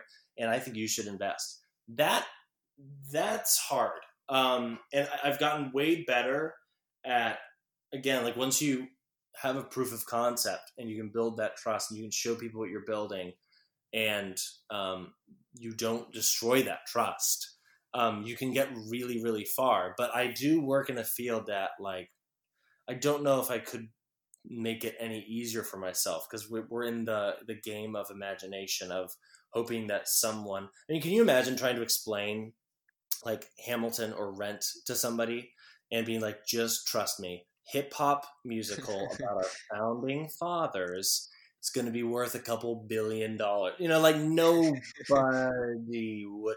And there were theaters that turned it down after being presented the show. Oh, yeah. So it's just one of those things where, like, and again, another thing I've learned about success is like, first of all, if people call you successful, you laugh, because like I certainly don't feel successful, and again, it's the version of success that I'm always chasing. But for every one success I had, there's 100 things that didn't work, and I hope I don't grow cautious of trying over the years, because I have sat down with some people who are like, hey, I'm at a point where I can't fail, or I can't make a musical that doesn't work. And it's like, entertainment is just so different than the other arenas, that like, how many Academy Awards does Steven Spielberg have after like working on hundreds of movies? Like that's crazy to think about that. Like one of the greatest living directors has not always had success, like mostly has not had success, but has had these like 5 films that were radically successful. And again, people who are not in that space don't think of the failure as happening that often. It's the same thing. Like I think about SNL. It's like there are 5 sketches that come to mind in the like how many decades of SNL that are really memorable. And that's just part of the game, is you keep creating. Things are going to mean different. Things are going to be received differently to different people. But as long as you love it, and that's why I want to come back to that idea of like, everything is going to be hard. That is risky and ambitious and meaningful to you. Marriage is hard. Relationships are hard. Business is hard. Having kids is hard. It's all hard. So it's marriage that's really hard. I've heard, I don't know this, but I've heard is a lot more enjoyable when you really love the person. So that rule should really apply to our work.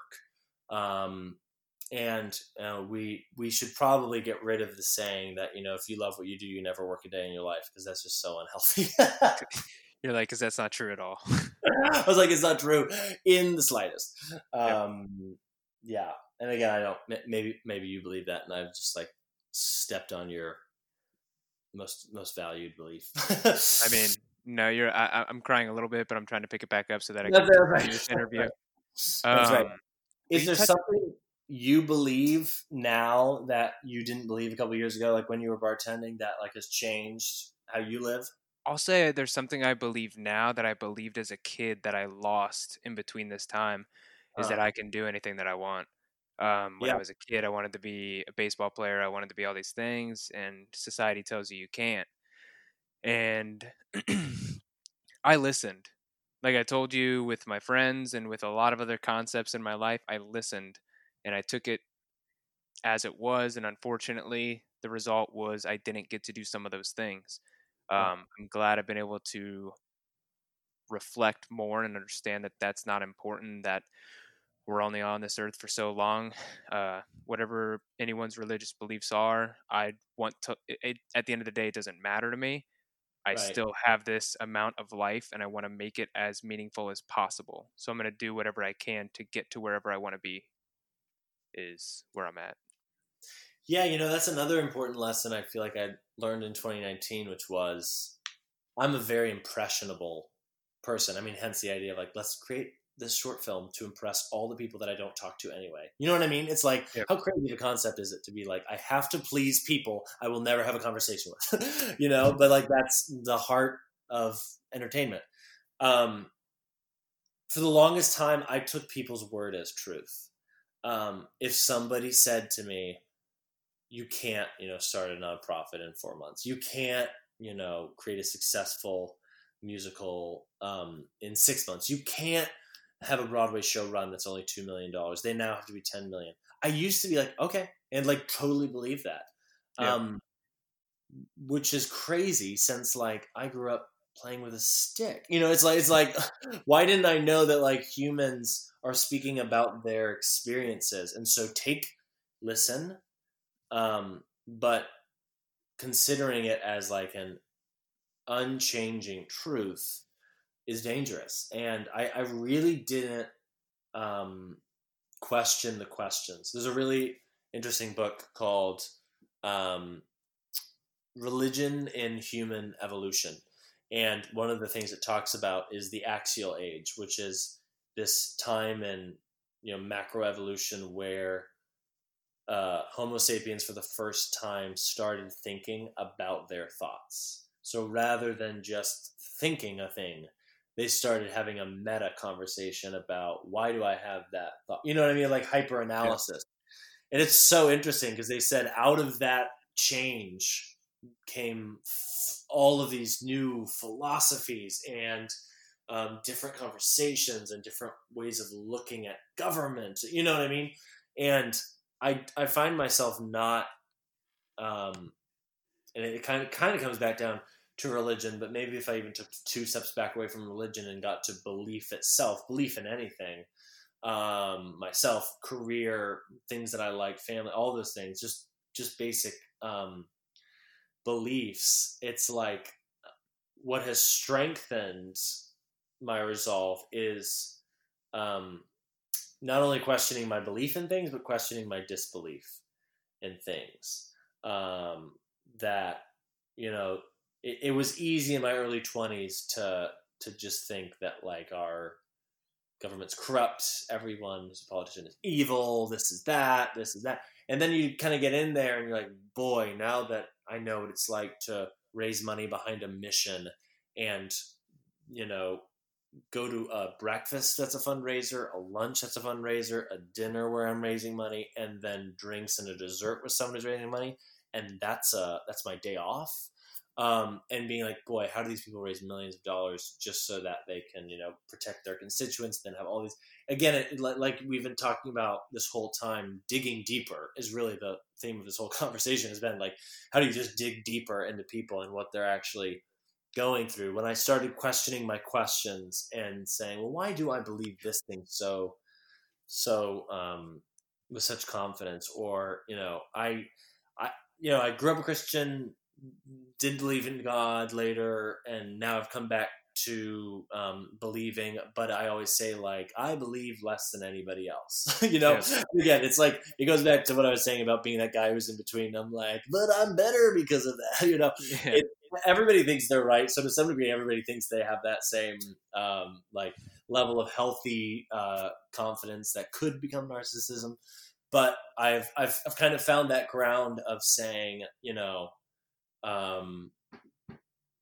always questioning for the sake of learning what is most true and most meaningful. And I love that you're saying that, because recently one of my mentors had told me about, I wouldn't be able to say if this is from a book or from some ancient culture, but just the 5 whys.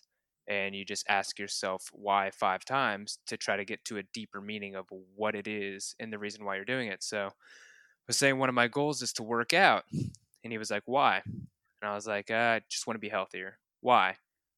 Because I could lose a little extra weight. Well, why does that matter? Because I care what people think. Why do you care what people think? So you ask yourself 5 whys until you get down to that deep meaning of, okay, this is actually either a ridiculous goal or I need to work on how I process these concepts that we create in our culture. I think it's also a reason to how people can, once again, find value in their everyday job is they might be working for the wrong reasons. And if somebody is going into work every day thinking of how much money they're going to make versus how they're impacting their community, how they're helping this and that, I think people could start to work a much happier life. Yeah. No, it's funny. This is a gross oversimplification, but I once said I do everything for 2 reasons: to have fun and impress girls. And it's probably true. Like I don't, like, why do you want to make a lot of money? Like, I'm fine. You know what I mean? Like we're worst case scenario, if like everything fell apart and like couldn't find employment for years and Discovering Broadway imploded and everything fell apart. Like, I'm just very lucky. I have parents, I have family, they all chose a more normal life and they've been successful because they're all ambitious.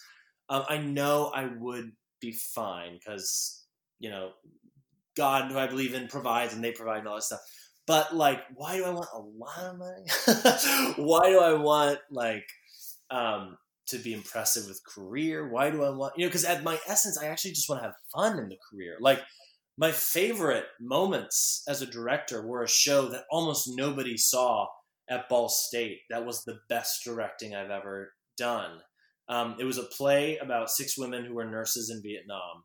And they've all been forgotten about in history and nobody wrote their story. So decades later, somebody found out who the nurses were and wrote their stories in a book.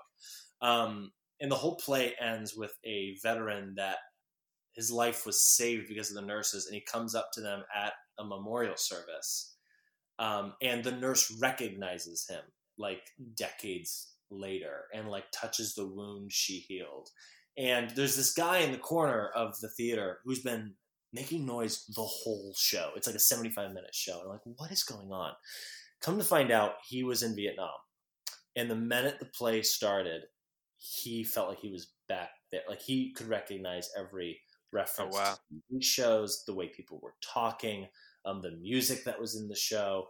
And he just wrote this like thank you letter to the cast. And like, you want to talk about a moment where you're like, oh my gosh, I knew this show meant a lot to me. I've seen audiences cry and laugh and, have all these standing ovations. It's great. Yay. We're sold out and we got a great review. Yay. But when you meet somebody who did the thing you're talking about and like you realize just the like responsibility you had to tell their story and that it meant something to them 40 years after Vietnam. I mean, that was like, wow, that's crazy. And so, it's not a great press release that, 26-year-old Joel is like, the greatest work I ever did. I was 19, but like hindsight, thinking about the most meaningful life moments like that, the 2, full weeks that show ran at the Cave Theater and the people who came and the professors who saw me differently after that and the students who saw me differently after that. That one professor that I've been trying to please for 3 years who, had never, given me a single compliment, who shook my hand and said, I was like, is it any good? And he's like, no. And he like reaches out his hand and he said, it's wonderful. And I was like, yeah. What is that really about? Was that really about, pleasing girls? No, that was more about like having fun, or was, I don't know. I obviously do not do things just to please girls and, have fun, but I do find that, it's funny you talk about working out. I have a very high metabolism. So even if I did work out or try to do things that would really shift my physique, it is very hard to do. And I learned that after years of working out and doing insanity every day. And so I went to a trainer at Ball State who is a professional, and he trains everybody in making everybody really fit and getting just completely transforming their bodies if need be. And he's obviously like a stunt coordinator and just all that. I mean, he's a rock. He's like, I think he's like 70 and he looks 40. It's stupid. And I went to him and I was like, here's my problem. Here's my metabolism. Here's this. And he created a workout plan for me. And he's like, you're going to be at the gym 2 hours a day for 5 days. And this day you'll do legs. This day you'll do core. This day you'll do this. And after he's like, you're not going to see anything for about 14, 20 weeks because of your metabolism. But also know that you will see big results and you can never stop. Because if you stop, you will lose it all fast. And so for like 2 years, I worked out pretty intensely in college. And like my brothers will joke about it because I stopped. And they're like, remember when you were jacked? And keep in mind, Kirk family jacked is not the normal human being jacked. It's like, oh, that's fine. He probably jogs. That's what it looks like. But if you were asking me why I really was working out, it was so that I would look better to like people I was trying to date, or look more impressive and more confident and all of those things. And I don't work out anymore. I exercise, but that shift in thinking happened when like I would be in relationships with really wonderful people when I wasn't working out. And I was like, oh, you don't mind that I look like a stick? Okay, fine. And like, it was like, what do I want to do with my days? I actually created this like real fear of protein shakes and energy drinks. Oh yeah. And The whole rabbit hole. Oh, and the whole smell of the gym and those mats. And again, if you're listening to this and you work out, what I'm trying to say is you're wasting your life. No, I'm kidding. But yeah, for me, it was totally something else. It was status. It was, confidence to be worthy of somebody else. And I'm still healthy. Like, I'm healthy now. I just don't spend 10 hours a day.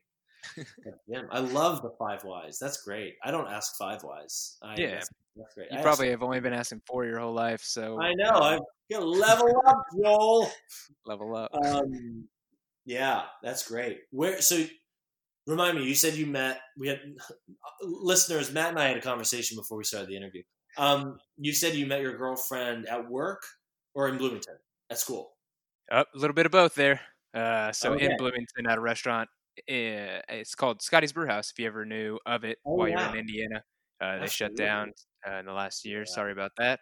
Yeah, but that's where we met. I worked there for 5 years. So did she. And then after college, we just decided to stick around this town. So I've been here for about 8 years now. That's crazy to say. And we're moving to Chicago here in the next about 3 weeks. That is so exciting. What are you most terrified about? That's the thing. If you would have asked me that last year, I would have said picking up and leaving. I would have said I'm comfortable here. I'm kind of ready. I'm ready. I'm ready to see what's there. I do not. You said 1 in 6 people. I was one of those people. I don't currently have a job right now, but that doesn't frighten me in the slightest because I feel I have a confidence that I haven't had in a long time. And so I'm most excited to see what I'm going to be doing once I get to that town. I'd say I'm not really terrified, but like it is a little weird moving away from family, as you can maybe attest to as well. Yeah. I mean, I'm an hour away as it is in Bloomington, but I'll be 2 hours away, so not too much further. But just knowing where a lot of my friends are and moving away from that, and wanting to make sure that I do create a community that's healthy for me as well. Because we're moving back to her hometown. Couldn't be more excited for that. I want to make sure that I'm cultivating a community for myself as well. Yeah. There's a lot of things I want to ask you about and unpack. I mean, if someone's listening to this, I'm going to. If you're still here, if you don't have a life, no, this is great. If you are listening to this, you probably are looking to change something about your life. And all of us are, even those of us who look like we're quote unquote finished or set or successful or whatever. All of us are. And I think now is like, granted that there's obviously catastrophes going on everywhere and nobody wants COVID-19 to happen, period. What I can do with what I've been given is part of my mission always. What can I do right now? I mean, the whole reason I started interviewing these Broadway stars was we couldn't do any of our master classes because we couldn't have any kids gathering. It was unsafe. But I made a promise to the community that I was going to create an educational setting where they could learn from people they respected. They weren't going to be stars. They were going to be Broadway regulars that are big deals and awesome and successful professionals. But I was like, boy, when we have to cancel all this stuff, I have to I have to top myself, and I owe these kids something, and I want to provide something to them. And it was also very exciting for me to get to ask these kids, who do you want to hear from? What questions do you want to ask? And they create the question. We've picked the artists that they've picked, and that's been awesome that all these artists have said yes. But by the same token, like, I wish I had done this years ago. Like, I wish I did it years ago. Yeah. And now is a time to do so many things. Because again, the red tape is gone. When security itself is gone, the Seth Godin question, actually it might be a Tim Ferriss question. I'm sure they both would ask this question, these entrepreneurial think leaders. What is the worst thing that can happen? That is a great question that I don't ask myself enough. What is the worst thing that can happen? If Discovering Broadway fails, if the musical I'm working on fails, if the directing career doesn't go the way I want it to, what's the worst thing that can happen? Typically the answer, like outside of some crazy stuff, typically the answer is not that bad. Because most things don't last. Most restaurants will not last. Most movies will be forgotten. Most people will be forgotten. And that's cool. Like this idea of, like, I always think that like restaurants exist because like the retired people who worked at the like really successful company, like all the Eli Lilly retirees, they could either like start a nonprofit together, or they're like, we really need more barbecue in Indianapolis. And that's how they want to live the rest of their days. They want to have barbecue, and it benefits the community. It's essentially a donation. I mean, restaurants are essentially donations instead of, investments. But they're everywhere because we need them and we want them. And life isn't about the ROI, it's about the experience. So if while you're here, you have a killer restaurant for 3 years that works and employs people and creates joy and a space for people to gather and love well and get to know each other, that's awesome. Why is the only metric of success, how big your company is, or if it goes public, or all this other stuff? So that is something that I think millennials are leading the way in, of saying we want experiences more than material things, because it all fades away. And while we are here, let's really live it up. I mean, we see this with the amount of money that millennials spend on traveling every year. I'm actually not a part of that group. I wish I was that ambitious to like just want to get up and travel for a week or go to Ireland or go overseas. I've never left America. I don't have a passport yet. I'm just not,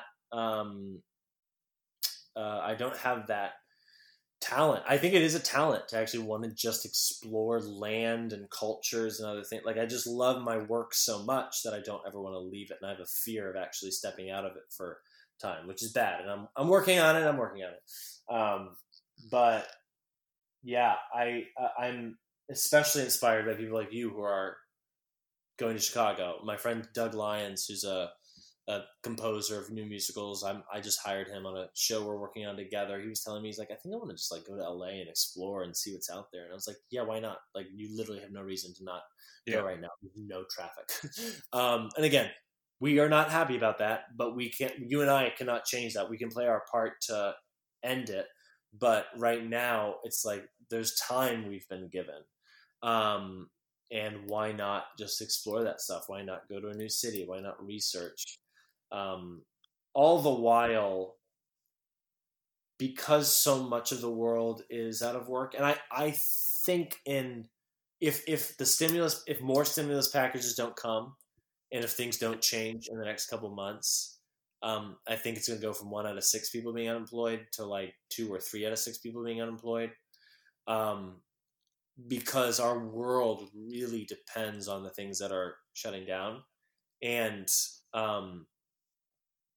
it's crazy. So part of me, I was just talking to a friend of mine who got laid off and is looking for work. And I said, if you're wrestling with any self-image issues right now, what's actually happening is not that, you were in charge of driving being the engineer and driver of a train, and you broke the train and now it stopped. What's happened is there's a bunch of people standing on the tracks a mile ahead, and the train has to stop, and all of us have to get off temporarily for the safety of the people in front.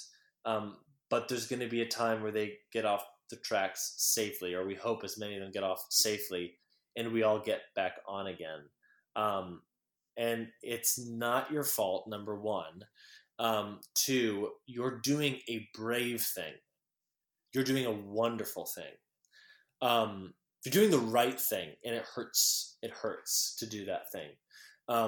But that, again, there is going to be an up and running again. It's going to be new. It's not going to be the same. But it's so hard for any of us to see 2024 or 2028 or who we're going to be in a couple of years. But I think people are lying if they're like, yeah, no, I haven't felt sad or blamed myself or thought of this or thought of that. We all are. We're all going through these mood swings of, well, there's nothing I can do. Dang it, I should be doing more. I want to read. I don't want to read. I want to sleep. I'm going to bed.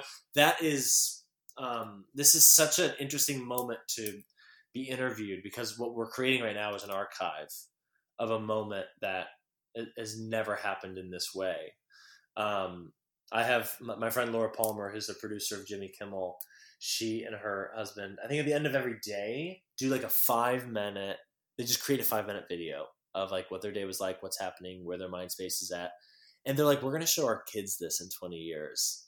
And I'm like, that is amazing. That's so cool. And right now my archive are these interviews. And I'm creating a pro and con list of COVID-19, things that have gone well, things that have not gone well, things that have worked in the economy because of this moment, things that haven't, things that people are trying, or things that people believe now that they didn't believe a month ago. It's so much for any human to comprehend and navigate through, which is why I'm glad you're saying, as you move to Chicago, the thing you're looking for is community, because I thoroughly believe the answers to so many of our questions, certainly maybe not to solving depression, aspects of depression that are purely chemical, but certainly at decreasing its affliction. Certainly, people who go through divorces or lose a job, the ways that those things are healed and solved are through community. Yep. And I just think that is like getting plugged in is probably going to be even easier right now, again, with the whole idea of the red tape being gone. And there'll be people who are so excited you've decided now to move there. Well, it's funny you talk about community in that light, because I had seen a research study, I think it was a TED Talk as well. It was pretty interesting, and it talked about the main studies that were done on drug addiction had to do with mice that were isolated, and they would be given maybe heroin or something, and they would continue to go back to it until it died. So that was our basic of understanding of how drug addiction worked, is you will continue to go back, until you die, basically. But what they didn't add in that study were other mice. So more recently, somebody had conducted a study where they may have had, none of these numbers are going to be right, by the way, people, maybe had 5 to 10 mice, and they still had that container of water laced with heroin. And what they found was, even though they would give it to all of them once, they would not go back to it because they had a community of mice that they wanted to be with, which was stronger than wanting to go back for that urge, if you will. Wow. So, I think what you're saying is very interesting. But yeah. Yeah, it's be more like the mice. If you don't take anything out of this conversation, anything else, be more like the mice. No, All right, Joel, what is one piece of advice you have for our audience? I want to talk to you after this because I'm so curious about how I'm even going to do this. yeah, good You luck. seem like someone who is very knowledgeable on getting things uploaded, and of that sense, I'd love to talk to you a little bit more, either later Sure. tonight or tomorrow, on how to get this, because I have a 2-hour limit of podcasts a month, and I want to upload all of these. I don't want to edit anything. I want it in an archive. So we'll talk, because I know you know There'll that. be plenty of stuff for you to easily cut. It should all. Here's the answer, Matt. You can get a 10-minute interview out of this 3-hour conversation by finding the moments in the interview where I say, "But your question was X." Exactly. One more piece of advice. Is that what you wanted me to end with? Yep.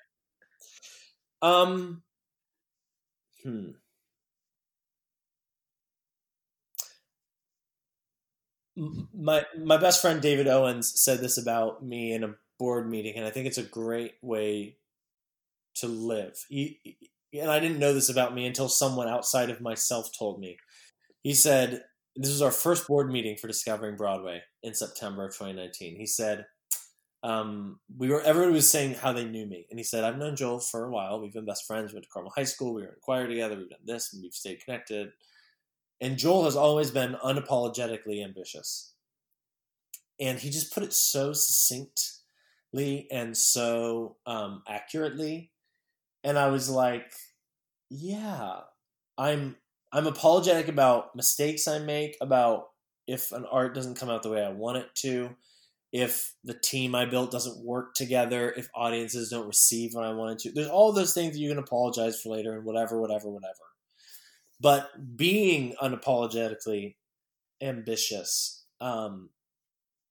is important. And underneath it all, of course, if you're doing it with respect and trying to love people and trying to create something that actually helps human flourishing, then that's the real key. But I would encourage people.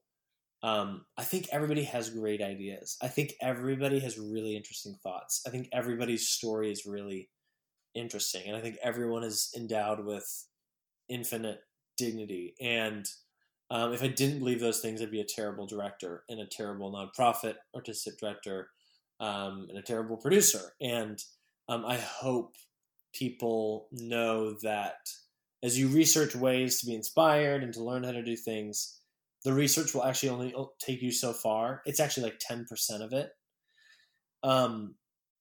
The other 90% is doing it. And that's the terrifying part. And that took me years to do, because I would rather just keep reading success stories and being inspired and then not have to do the really hard work.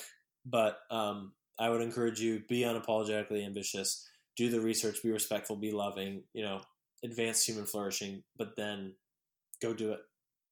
I love that piece of advice, my man. Thank you so much. You got it. Hey, Joel, thanks so much for joining me on this podcast. I'll be sure to add a link of your site on the description. And then any other way that people can find you. I know you have joelkirk.org as well, and a couple other ways. So we'll talk about whatever you want me to add. But yeah, if anyone listening has someone who they admire and want to recommend for this show, please send me a message at paveyourownpathpodcast@gmail.com. If you yourself feel successful, let me interview you. Hope you guys learned something today. Please, once again, ask yourself, how do I bring value? Have a wonderful day and pave your own path. Thank you.